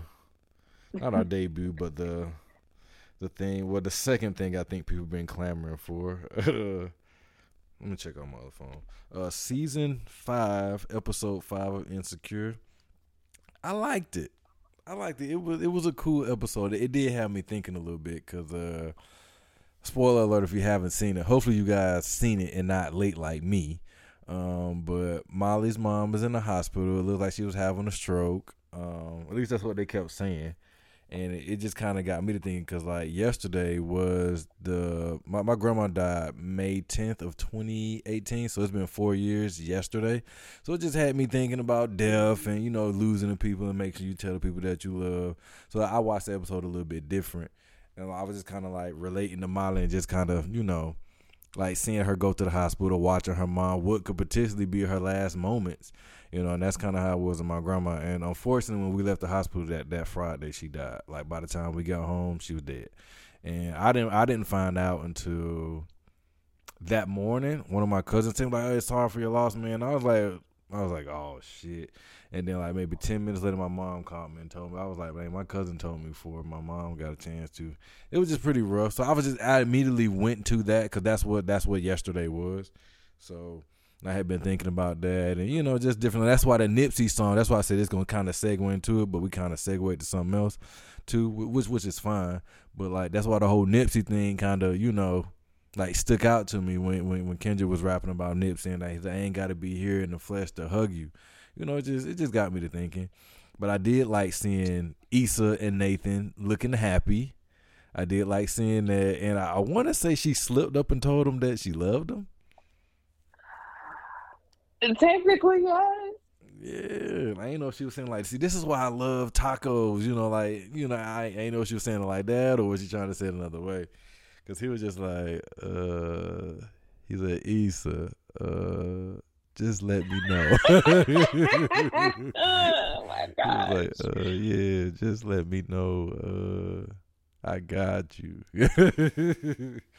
But when he was dropping her off to get Molly, it was something in there that was so damn hilarious. Oh, I know what it was. When they changed clothes, and she was like, "Girl, you look good." She was like, "You look good too." And she gave it that look on that dusty ass outfit. That was hilarious. I died laughing. No, when she comes out the hospital and she was like, "You look like a model." Oh, yeah. The woman was like, "Oh, she's hot." And I was Yeah, like, "Why you didn't have to say that?" She did look like a model. Issa looks did. good in that dress, and She Molly did. looks good in that dress. She did, and then she was just like, "Yep." Yep. Haters. Yeah, that was kind of fun. She's high, don't mind her. But I do think it was a good episode. I like to see that her and Nathan are making some progress. But I'm also got this feeling like, man, Nathan gonna do something. He gonna like leave her high and dry. It's scaring me a little bit. Don't tell me. But I did kind of like, when I got to the end, I kind of was like, oh shit, there go Lawrence. Like, I saw that baby, and then she was like, Eli, and I was just like, oh, Eli. I was like, oh, and I was like, there go Lawrence, and I was like, that part kind of, I can only imagine how she was feeling at that point, and him too. But I do like the episode overall, but I am happy to see Issa and Nathan like looking like they making some progress. It was good to see them help each other out, and Yeah. even though it was a very serious situation, because again, Molly's already in the hospital dealing with serious health problems with her mother, and now you potentially lost this woman's dog. Yeah, that was funny too. It was good to see them, even though it was a stressful situation, that they didn't like turn on one another. Like, they were still able to be lighthearted. Nathan had the suggestion, and his little anecdotal story about like, oh, well, this happened with me and my dog. He might know his walking route. Let's just go back to Molly's apartment. And, she trusted him in that. And, they were able to get through this without like seriously blaming one another. She had joked about she was going to blame him and stuff like that, but they made it through. And it was good to see them work through a difficult problem really well with one another. And it was really good to see Issa just be a good friend to Molly, because Molly was trying to be there for everyone in her family. Yeah. And when you try and do that, people always say you can't pour from an empty cup. Like, at some point Molly had to be cold because hospitals are freezing. Yeah. And so, but she was probably just so like wound up in everything that she was doing for everyone else that, yeah, she wasn't thinking like, oh, Issa's here, she might be able to bring me clothes. So Issa being there for her and giving her suggestions on what she can do for her, was really good to see their friendship just on track like that, and just seeing her be a real friend to her. Aunt Kiki was the one who was there, but then the other aunt was on the phone talking about, can she put us on speakerphone so we can pray? Yeah, she was like, can you just text it? That's what she told her. Right, she said, can you text it? I was like, oh, what? I was like, yeah, that was pretty wild. But you can kind of see Molly like starting to like lose it a little bit, and I think this episode is called "Are You Okay?" Something like that. Yeah, like.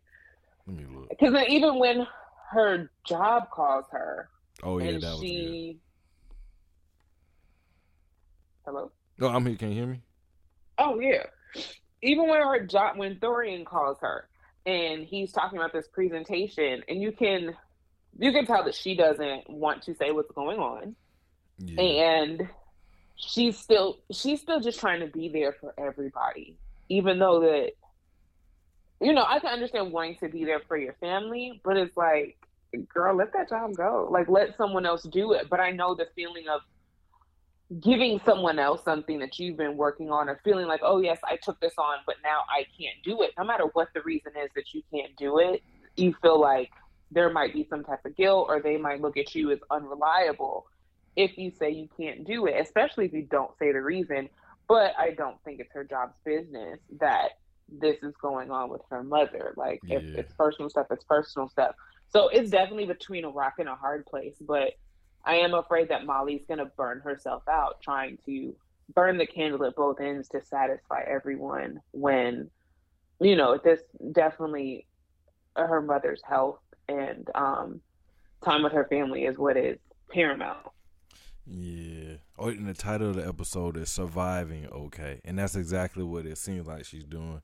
But it did make me think back to, remember when I sent you the picture of the guy said you needed, what was his name? The guy that made the Jesus Churchy songs.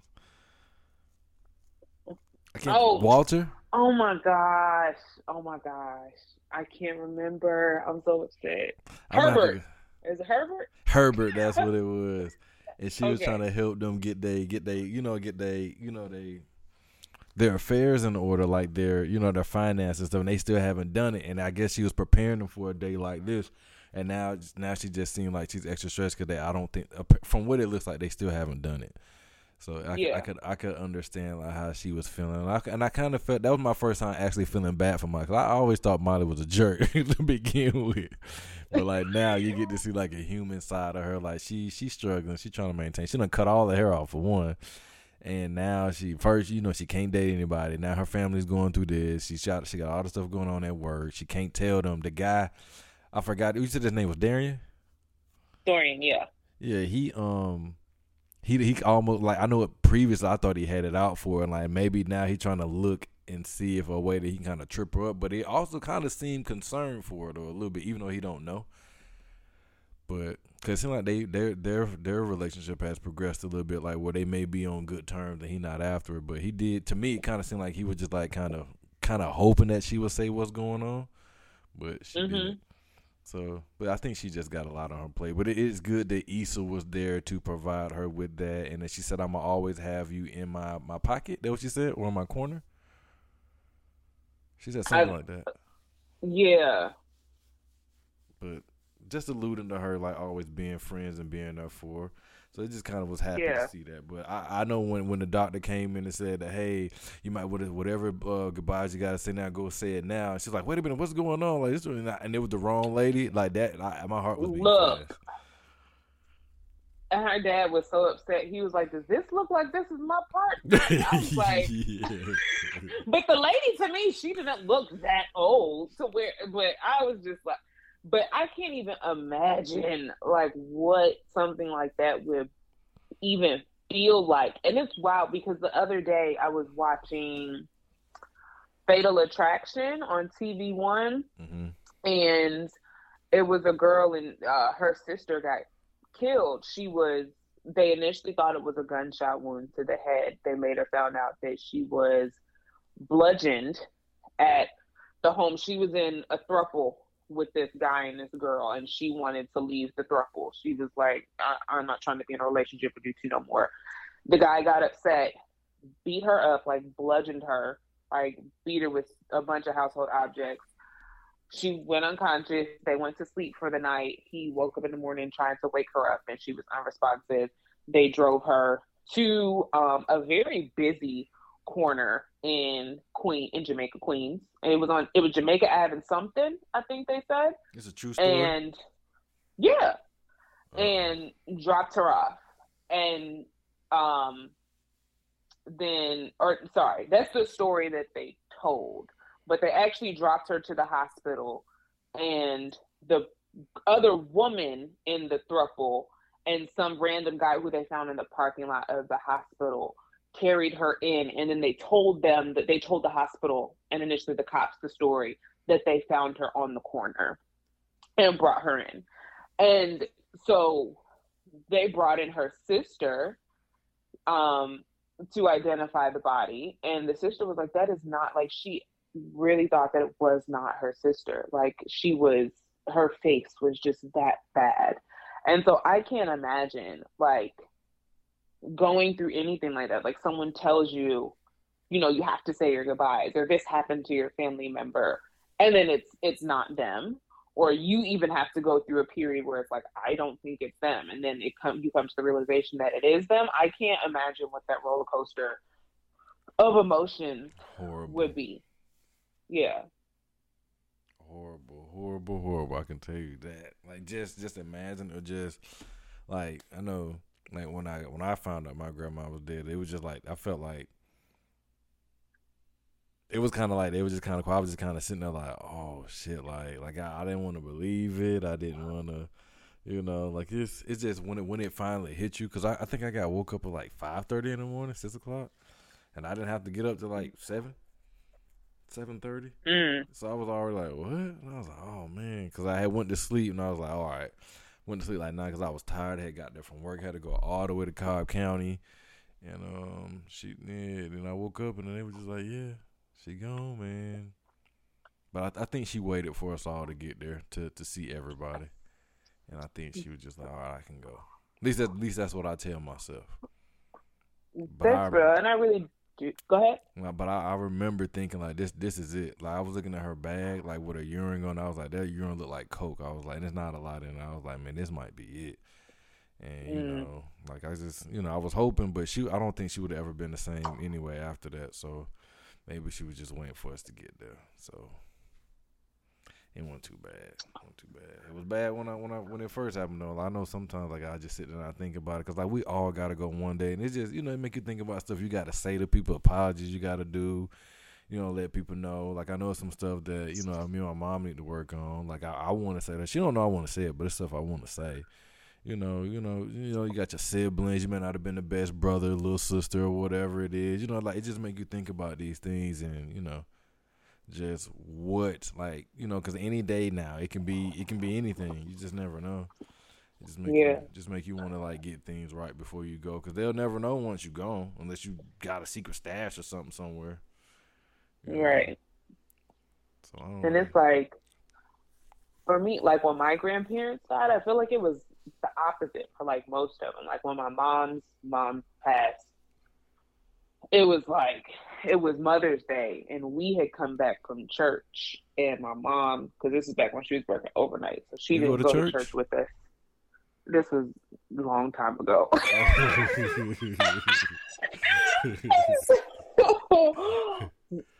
I had gone in we got back from church, and I went into my parents' room to, tell her hi, happy Mother's Day, and she was just on the bed crying, and it was like, I instantly knew. I was like, Grandma died. Like, I just knew. Yeah. She didn't say anything to me. And then when her father passed away, it was, I was supposed to go to, me and my sister were supposed to go to school. I woke up and I saw that, like, it was light outside and birds was chirping, and I was like, Grandpa passed. Like, I automatically knew, because I was like, they didn't wake us up to go to school. Grandpa passed. That's it. Like, I automatically knew. And then my dad's dad, for him, I feel like he waited for us, because he was in New York. He was in the hospital. My aunt called, let us speak to him. He was unresponsive. Like, he couldn't speak back to us or anything. But my aunts were like, he's blinking, he's smiling, like, he hears you all. But I mean, he was 100 years old. He has he has a letter from the Queen of England, because the country they're from was a British colony for a long time. So when he turned 100, he got a letter from the Queen of England. This man lived a full life. Like, so that one, it was like, we knew it was coming, and it was like, okay. And so after they were like, he spoke to us. I have some other cousins who were in Atlanta, had a cousin who was in Texas. Like, once those phone calls were made, he passed away. And it was like, yeah, he waited on us. Like, it had been 100 years. Like, he had a lot going on. So he waited a couple more hours, and then he just left us. And we were like, okay. So I really honestly do believe that people, that is really a thing. Like, people who are leaving us, they they'll wait for people to say their goodbyes, to have their last moments. That's pretty crazy. I thought I was gonna be boohooing when I talked about it, but I'm glad I did all right. I'm glad I did all right, because it do just make you think, man. Then like listening to Kendrick and all this, it just kind of make you just feel away. There's just a lot be going on. Like I said, yesterday was the day, and then seeing this whole Molly thing, which was a little rough. So like I knew this was coming, but and even if you did, that's all right. Yeah. What other takeaways can we take away from? I think, to me, I just think the biggest thing for me was Nathan and Issa. I'm really happy to see them looking happy and doing whatever they're doing. And then he got on the phone and told her mama that was his boyfriend. He was her boyfriend, and that was pretty cool. I do think that at the end, even though Issa slipped up, and it wasn't, most people, when you have the I love you conversation, it's just like a I love you. Saying that's why I love you makes it a little different, but it was still, you could tell it's not something that Issa was intending to say to him. Yeah. But in contrast to what Molly is going through, it's like, maybe you just have to say it, because you literally just never know. Mm-hmm. Because the beginning of the episode, everything was, Molly didn't think that anything was going on with her mom. The beginning of the episode, Molly had a healthy mother and a dog sitting in her apartment waiting for her to come home. And she had a nice ride, too. Right. Stop.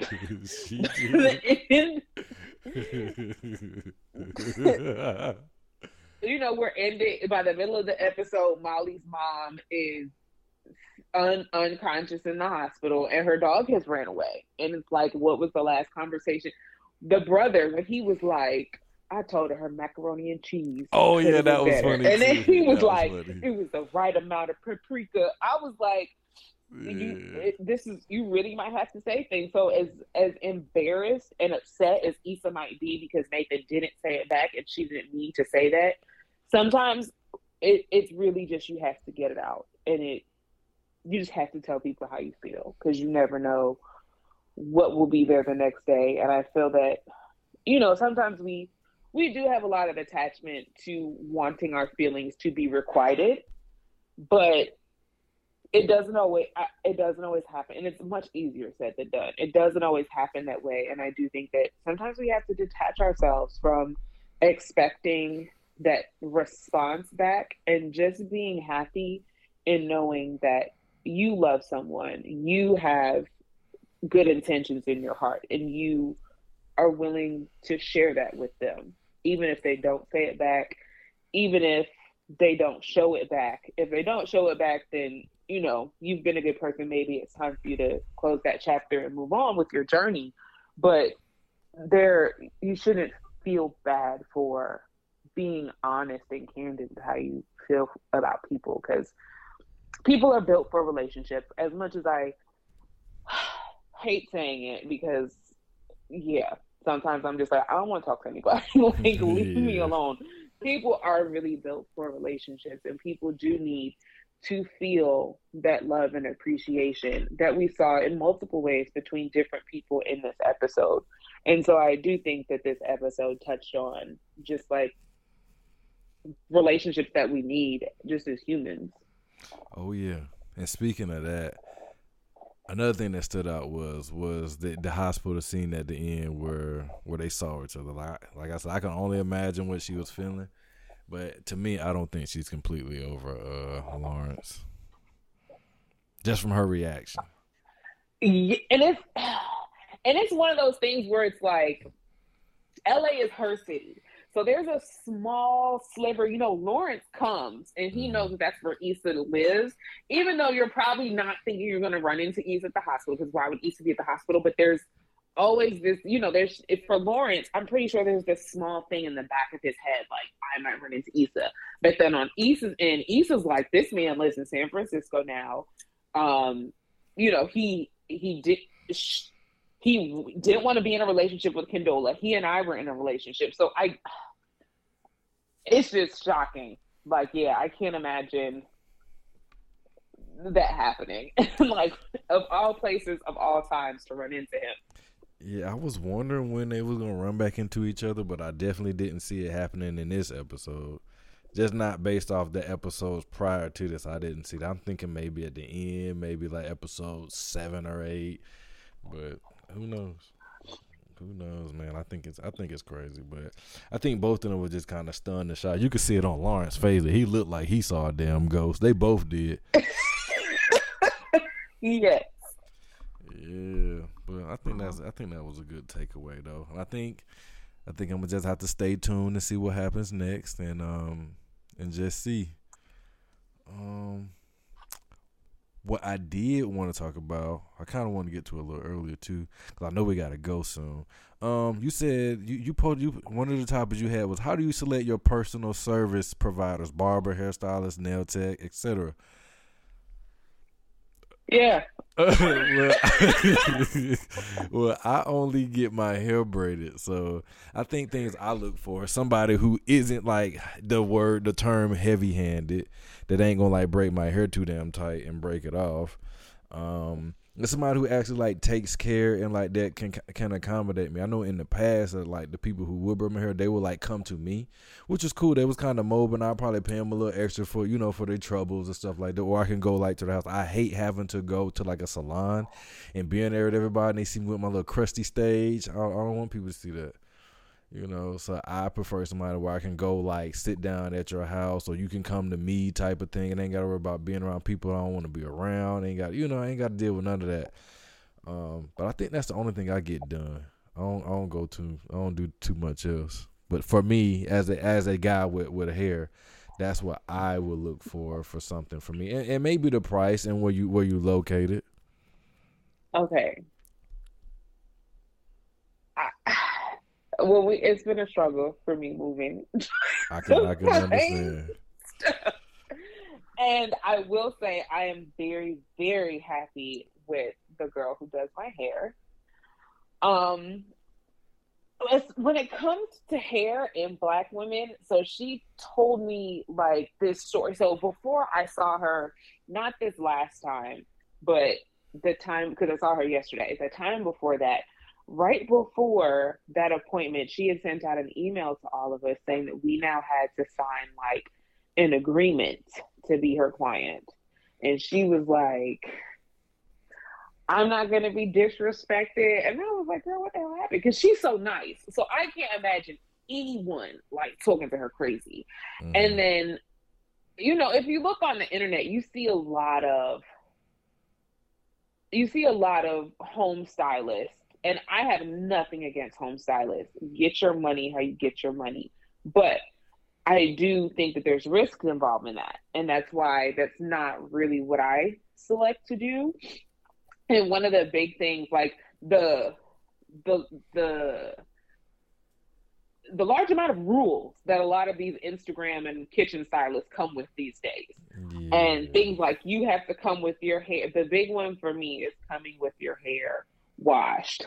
I'm like, excuse me, miss. This part of the service. The only time that I've come with my hair washed was when I was getting box braids. Went to my regular stylist. She washed and blow dried my hair, and then the next morning I went to the Africans for them to braid my hair. That is the only time. I know for some color services you should come with your hair washed, but I'm just like, why would you not because every time I got my hair dyed back in Atlanta, my hairstylist still washed my hair, then dyed it. So I don't understand. And then part of the washing process is to make sure that you don't have any type of scalp conditions.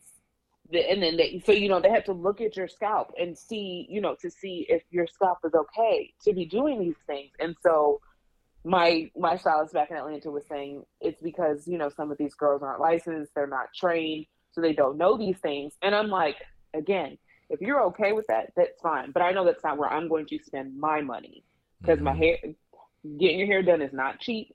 And Black women and their hair is a special relationship. So that's not something I'm going to risk to deal with someone who might be a little cheaper. But then again, they have all these rules and you have to deposit this and no kids here. I mean, I don't have any kids to be bringing to an appointment. And it's also nice to know that someone else's kids won't be running around. But you hear all these stories about there's a late fee, but then she's 2 hours late and all this other stuff. And I'm like, how is there a late fee, but you are 2 hours behind? Like, stuff like that is insane. So I've been blessed to have been able to pick good service providers, but looking for someone who's like invested in what you're looking for.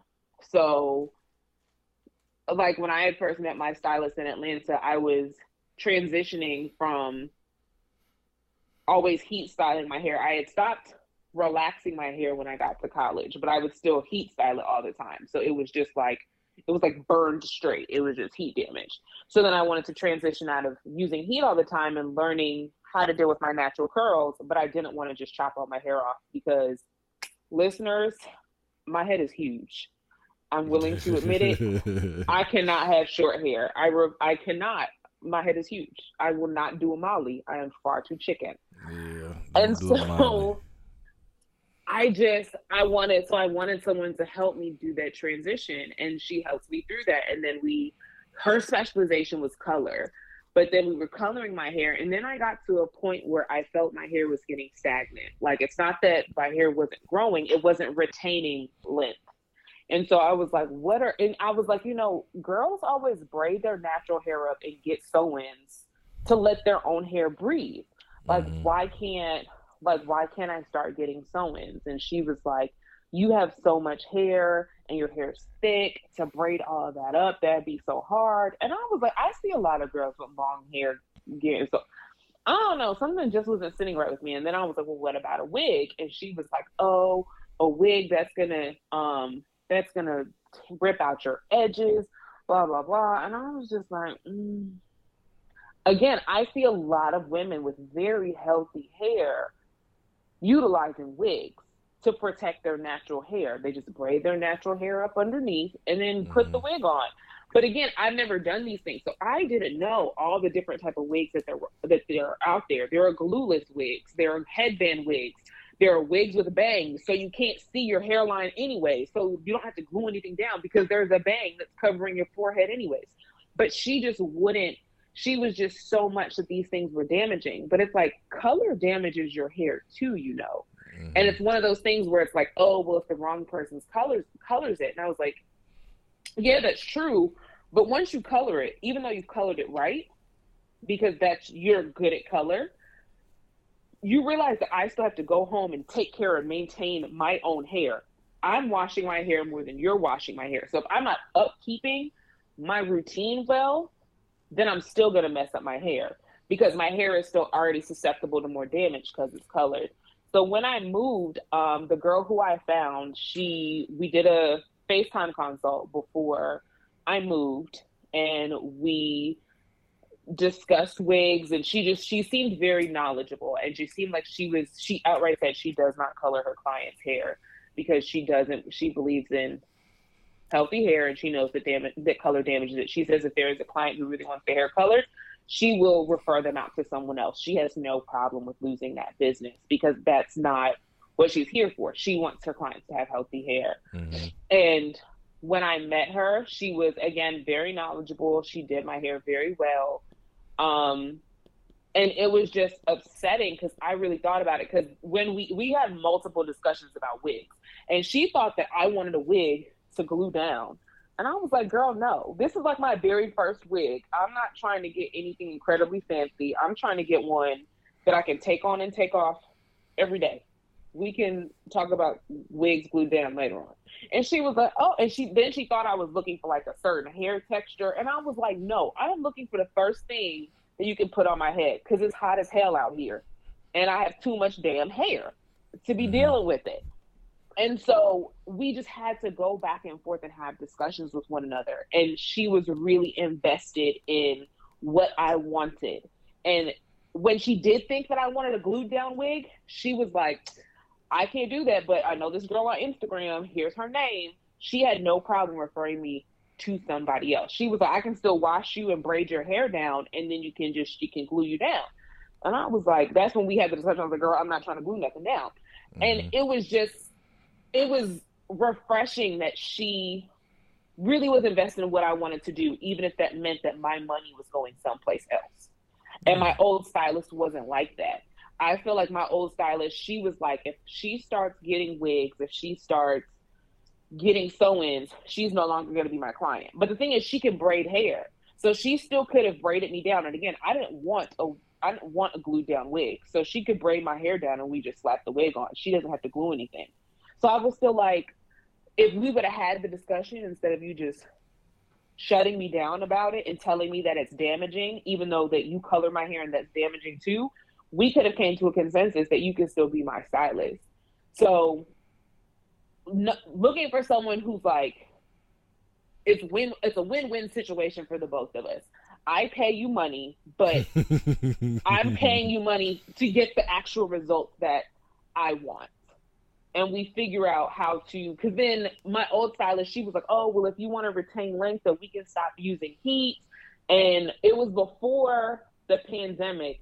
I was supposed to start going to her, I think, every other week and getting my hair flat twisted.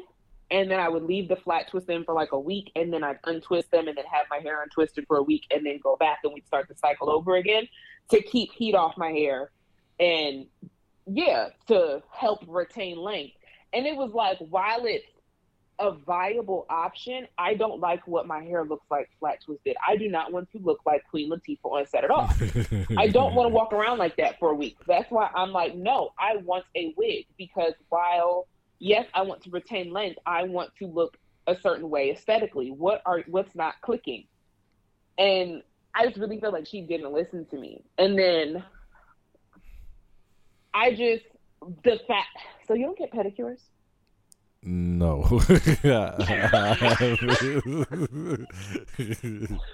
I want men to feel comfortable doing those things. And there's this barbershop that is next to my vet clinic, and it's a barbershop, and on the outside it says, I think it says facials, pedicures, and I was like, look at this. It's in, and I think that that's something that helps make it more comfortable that you're doing it in a man's space, that it's in a barbershop. You're not going to your traditional nail shop to do it where there's mostly women.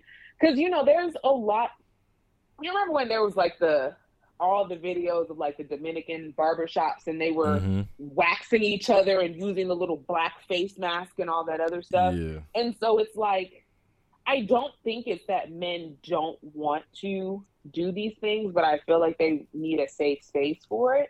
But another thing about all those videos, so many of them, you can tell that those men aren't like actual estheticians. I saw some videos like that were horrific, like waxing videos where they're not wearing gloves. That black peel off face mask is actually terrible for your skin. No real esthetician should be putting that on your skin. And so I really want I want there to be spaces for men where they can feel comfortable doing these self-care things for themselves with professionals. And then be discerning about who you pick, because there are horror stories. One of the big ones that I think for women, waxers, when getting waxed, your waxer should either automatically take out wax from her big melting wax pot and put wax just for you in a cup, and that's where she gets her wax from for the entire session. Or she uses a new stick every time she dips into the wax, and she disposes of the old stick. Because if she's not doing that, then that means everybody's kitty cat germs on yours. That's crazy. Or wherever else she has been waxing for the day. So yeah, like again, the people who are waxing and touching people's faces and they don't have gloves on, like stuff like that, I feel like those are the little things that people should be looking for when looking for service providers. And I can admit that I don't want to say I'm picky. When you're giving money to someone to provide a service somewhere on your body, I think you want it to be right. So Yeah, like I just won't go for anything. And so with stuff like that, I've had issues. I've gone to 3 nail shops since moving. Mm-hmm. The third one that I've been to, she's been the best thus far, but we still got some work to do to the point I don't know. I'm like going back and forth between trying to find someone else. Like I've had nails coming off, which I never used to have happen in Atlanta. And she was super nice you was about flying it. fab here, huh? Now you out there in the middle of nowhere with no resources. Yeah. And she was like, oh, well, she was like, well, if it comes off and if you try and glue it back down, you might get a fungus on your nail, which I 100% know is true. And so the fact that she shared that information, again, that's one of the reasons why I liked her. She's knowledgeable and she shared that information with me. So she knows what she's talking about. And she was like, you can always come back. Because a lot of nail shops only have like a 1-week guarantee. She was like, no, if any of your nails ever come off, you can come back and I'll do it. But I live north. She's all the way south. I don't mind driving for good service, but I'm not doing it multiple times. I used to drive to my old nail tech was the outskirts of Brookhaven. Well, no, she was in Brookhaven, the outskirts of Buckhead. And, I would go to her, get my nails done once a month. I was good. I don't want to get my nails done and then have to drive back down there 2 weeks later to get it fixed. It's very nice that you'll fix it for free, but can we just get it right the first time, please? Because, like, right now I'm missing 2 nails. And other nails are lifting. All of my rhinestones have come off. Yes, like I look crazy. And I'm just like, and usually I wouldn't care, but a friend of mine from Atlanta is coming here tomorrow. And so she's going to want to go out. And so I was like, well, now I'm just going to have to glue these down. The same thing I know I'm not supposed to do, but I am going to glue these 2 nails back on when I go out because I cannot go all the way south for her to fix my nails. Just put some tape on. I don't even know if she has the availability. And you know what? That's what I have put Band-Aid. I'm good for putting tape and Band-Aid or even the little finger, the single finger gloves. I'll put those on my nails if I feel them lifting and I have to like do something, even if I'm just like getting in the shower to bathe. So this way they don't get wet and they don't lift more. I will put those. I took a bunch of those little single finger gloves from my job and I will put them on in the shower. But I'm like, I shouldn't have to go through this. So there's a part of me that is thinking about looking for someone else. But my problem, so again, this might be the I'm particular thing. The type of nail extensions I get, they're a newer type of extension. So everyone doesn't know how to do them. Everyone does not do them. Everyone does not stock these nail extensions. But then also, there's like an art to putting them on. It's not just you slap them on and you're good to go, which I've seen going to multiple nail shops and having my nails lift off. You have to be skilled in actually putting them on. And then I also like very detailed nail art. I'm not talking about slap a sticker on my nail like I'm a 5-year-old. Like, no, I need you to draw some shit on here.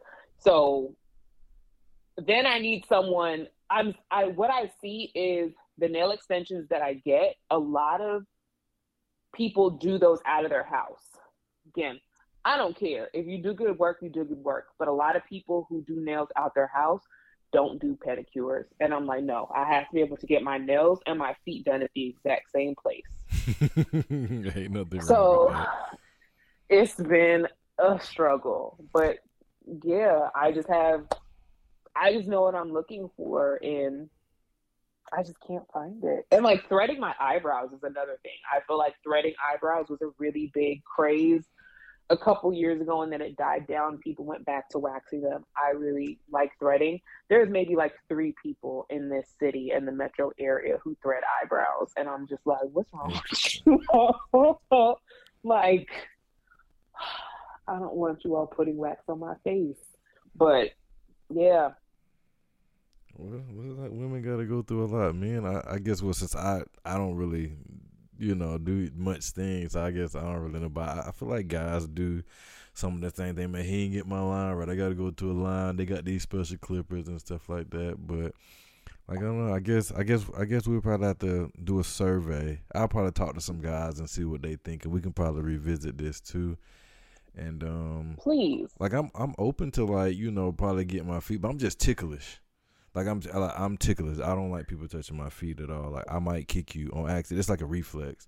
But I'm open to it. But I guess I never really just thought about going either. Like until I got older, like maybe the last year or two, I'm like, maybe I should go. Well, we should go. And I'm like, I don't know. I'm ticklish. But I guess guys do need to take care of ourselves too, because everybody make you feel bad for trying to like take care of yourself. But I also think that was just a toxic way for women to keep you in your place and not let you get too ahead of yourself, and try not to get too cute on them. I think that's what I think it was. Like, you gonna go do that? You gay or something? Like stuff like that. Oh, that brings me to another point. Because back then, everybody was saying everything was gay, everything was retarded. But I was thinking today, I don't even know why I thought about it, but I was thinking about, and it might have been because I don't know if it had something to do with that whole men playing women's sports or something we talked about last podcast. But I know growing up, I used to always feel, well, maybe I say it for another podcast because I know we gotta go. Okay. Yeah, I'm remembering though, but I'm gonna actually say it. But I remember. I have to tell you my story about why I felt this way about a certain type of people, and I'm gonna get to that next episode.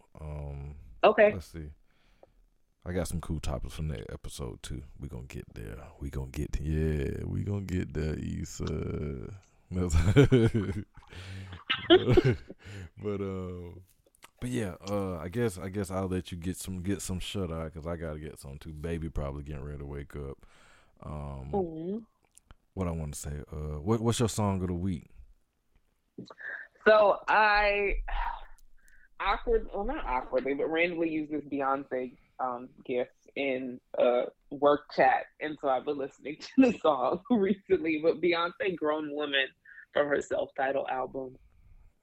Interesting. I don't think the one that says Beyonce or B. This is Beyonce. The Secret album, the Secret visual album that was dropped in, what was that, like 2016? Okay. 13? Something like that. And then Grown Woman was one of the ones where it just had a video. Like it's not on the album just by itself. There's not just a song, but it has a video. Okay. I guess my song is gonna be this song called "Mamma Mia" by Don Toliver. Like I recently heard it and I love it. Really? Love it. Okay. Yeah, I think you'll like it too. I've heard some Don Toliver songs. I've never heard that one, or I don't think I've heard that one. There's a chance that I heard it, and I didn't know.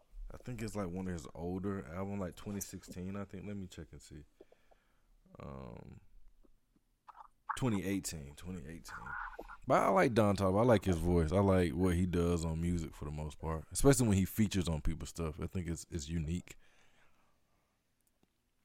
I think that's gonna be my song of the week. I keep saying I had this Ab-Soul and Kendrick Lamar song, but I might play that with my montage that we got coming this week. Okay. Yeah. When you listen to the end of the other episode, like I got a couple things going. I ain't go too crazy with it, but I am hyped now though. I will say that that was before the Heart Part 5 came out, so we gonna see. But I'm gonna let you get some sleep, and I'm gonna try to get some sleep too, cause I've been burning it on both ends. My foot going to sleep. Oh Lord, Jesus Christ. But yeah, I'll hit you in the morning. Okay. My whole leg is asleep, like my knee, my ankle, and my foot. Oh my God, it's horrible. I'm trying to get it back to normal. Like this is horrible. This is terrible, y'all. Just terrible.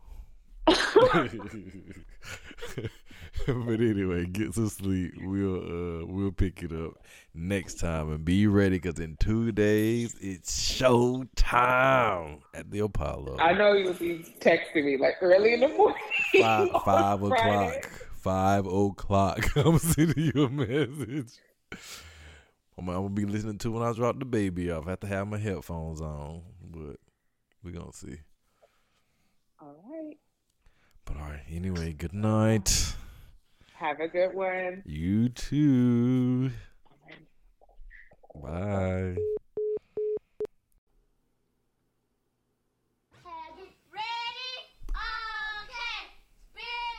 We are in the sleeper, not the sleeper, but the song of the week section of the podcast, and I'm playing Grown Woman by Beyonce. I had a hard time finding this because I didn't see it on the original playlist, so now I gotta play the video.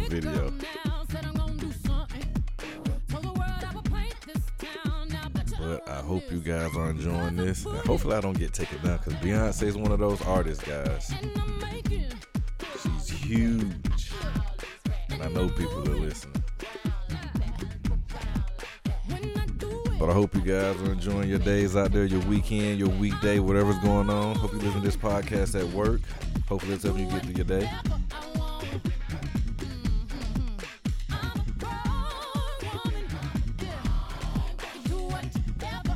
And again, I don't own the rights to any of the songs or music you're hearing today.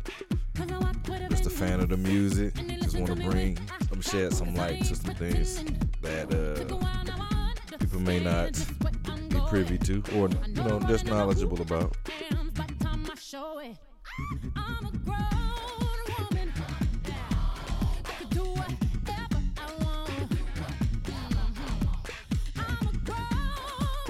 I hope you guys are excited about the Kendrick album as I am. It's coming this Friday, I mean. And I can't wait to break down the album with Jen, so you guys enjoy.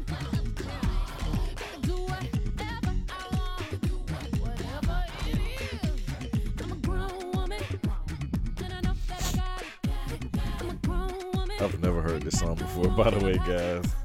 I know y'all know I'm not the biggest Beyonce fan, And I guess I don't know too many guys that are just running to listen to the Beyonce album either. I'll say that. It's not that I don't like Beyonce. I'm not running to listen to the Beyonce album.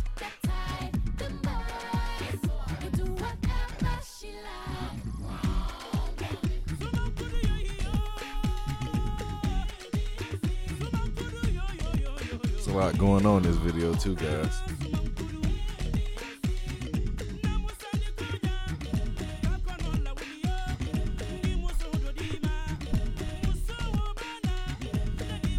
Dancing. I guess that's what people like Beyonce for, dancing. Her videos and her music.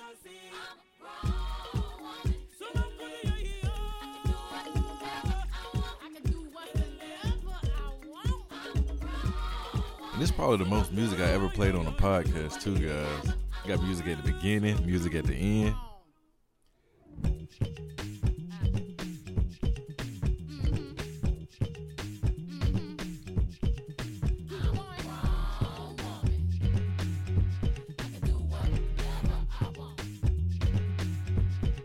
Make sure you're being kind to people. You're treating people right out there. Because you never know what somebody's going through. Somebody might be under some insurmountable pressure and they're just barely keeping it together.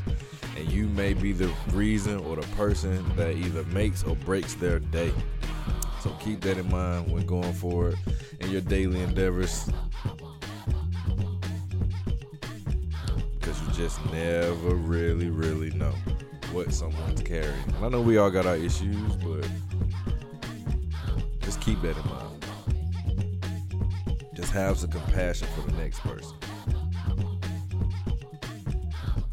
And again, this is Grown Woman by Beyonce. I want to say this is off her visual album.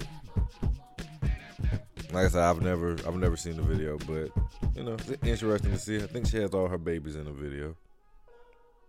But anyway, we are going to get into the next song. It is a song that I had never heard before, but I love it. And it's called Mamma Mia. It's a little bit different from the songs that you guys usually hear me play, but I like stuff like this too. Like, I am from Atlanta. Like, I love like songs that sound like this, but I'm definitely more a lyric driven guy. But it was just something about this song that just made me love it. Like it's great to me. Like I love the beat. And this is Don Toliver's Mamma Mia off of his, I want to say it's his first album, Donnie Womack. It's a play off Bobby Womack, great soul singer from back in the day.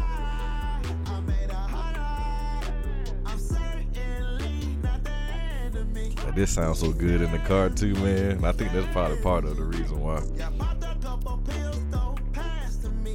But Don Toliver has one of those unique voices in music today. Like it's only a few that we have.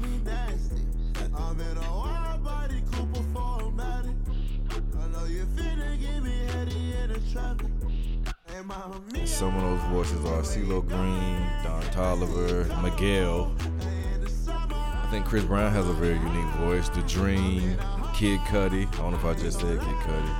But it's only a few people who have like those really, really unique standout voices. John Legend too. I don't think there's anybody that sounds like John Legend. Janelle Monáe.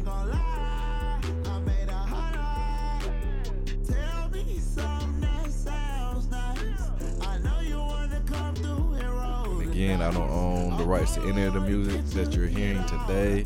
Just a fan of great music. I love music in general, and I just want to share some songs with you guys to add to your playlist, just to introduce you to some new stuff that you may not be up on.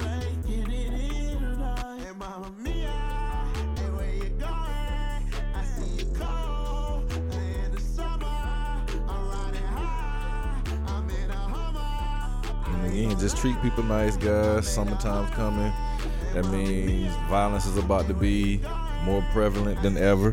Seems like whenever the temperature gets hot, violence just goes up. So if you're in those road rage incidents, just mind your own business. Just keep going. Like, just don't even have to argue about it. Just number one goal should be making it home. That shouldn't be a thought, but it's sad that we live in a world where that's what it is. We gotta think like that, where you got to think about how you're going to make it home, or just to make it back to see your kids or your family. So, we just got to just move differently. Like, just conduct yourself differently. Like, everything isn't worth fighting and arguing about. Like, no one's going to think you're a chump if you don't, say something back to the person that cut you off or the person that bumped into you in the mall. Like, there's a lot of things we can just let go. We don't always have to show how tough and brave and big we are, because a lot of times it don't work out in our favor, because there's always somebody bigger and badder than you. But yeah, I'm just thinking about that going into the summer. But I hope you guys enjoy whatever day this is for you. Make sure you move with integrity. Be smart, be kind to people. And good morning, good afternoon, good evening, and good night. Be safe out there.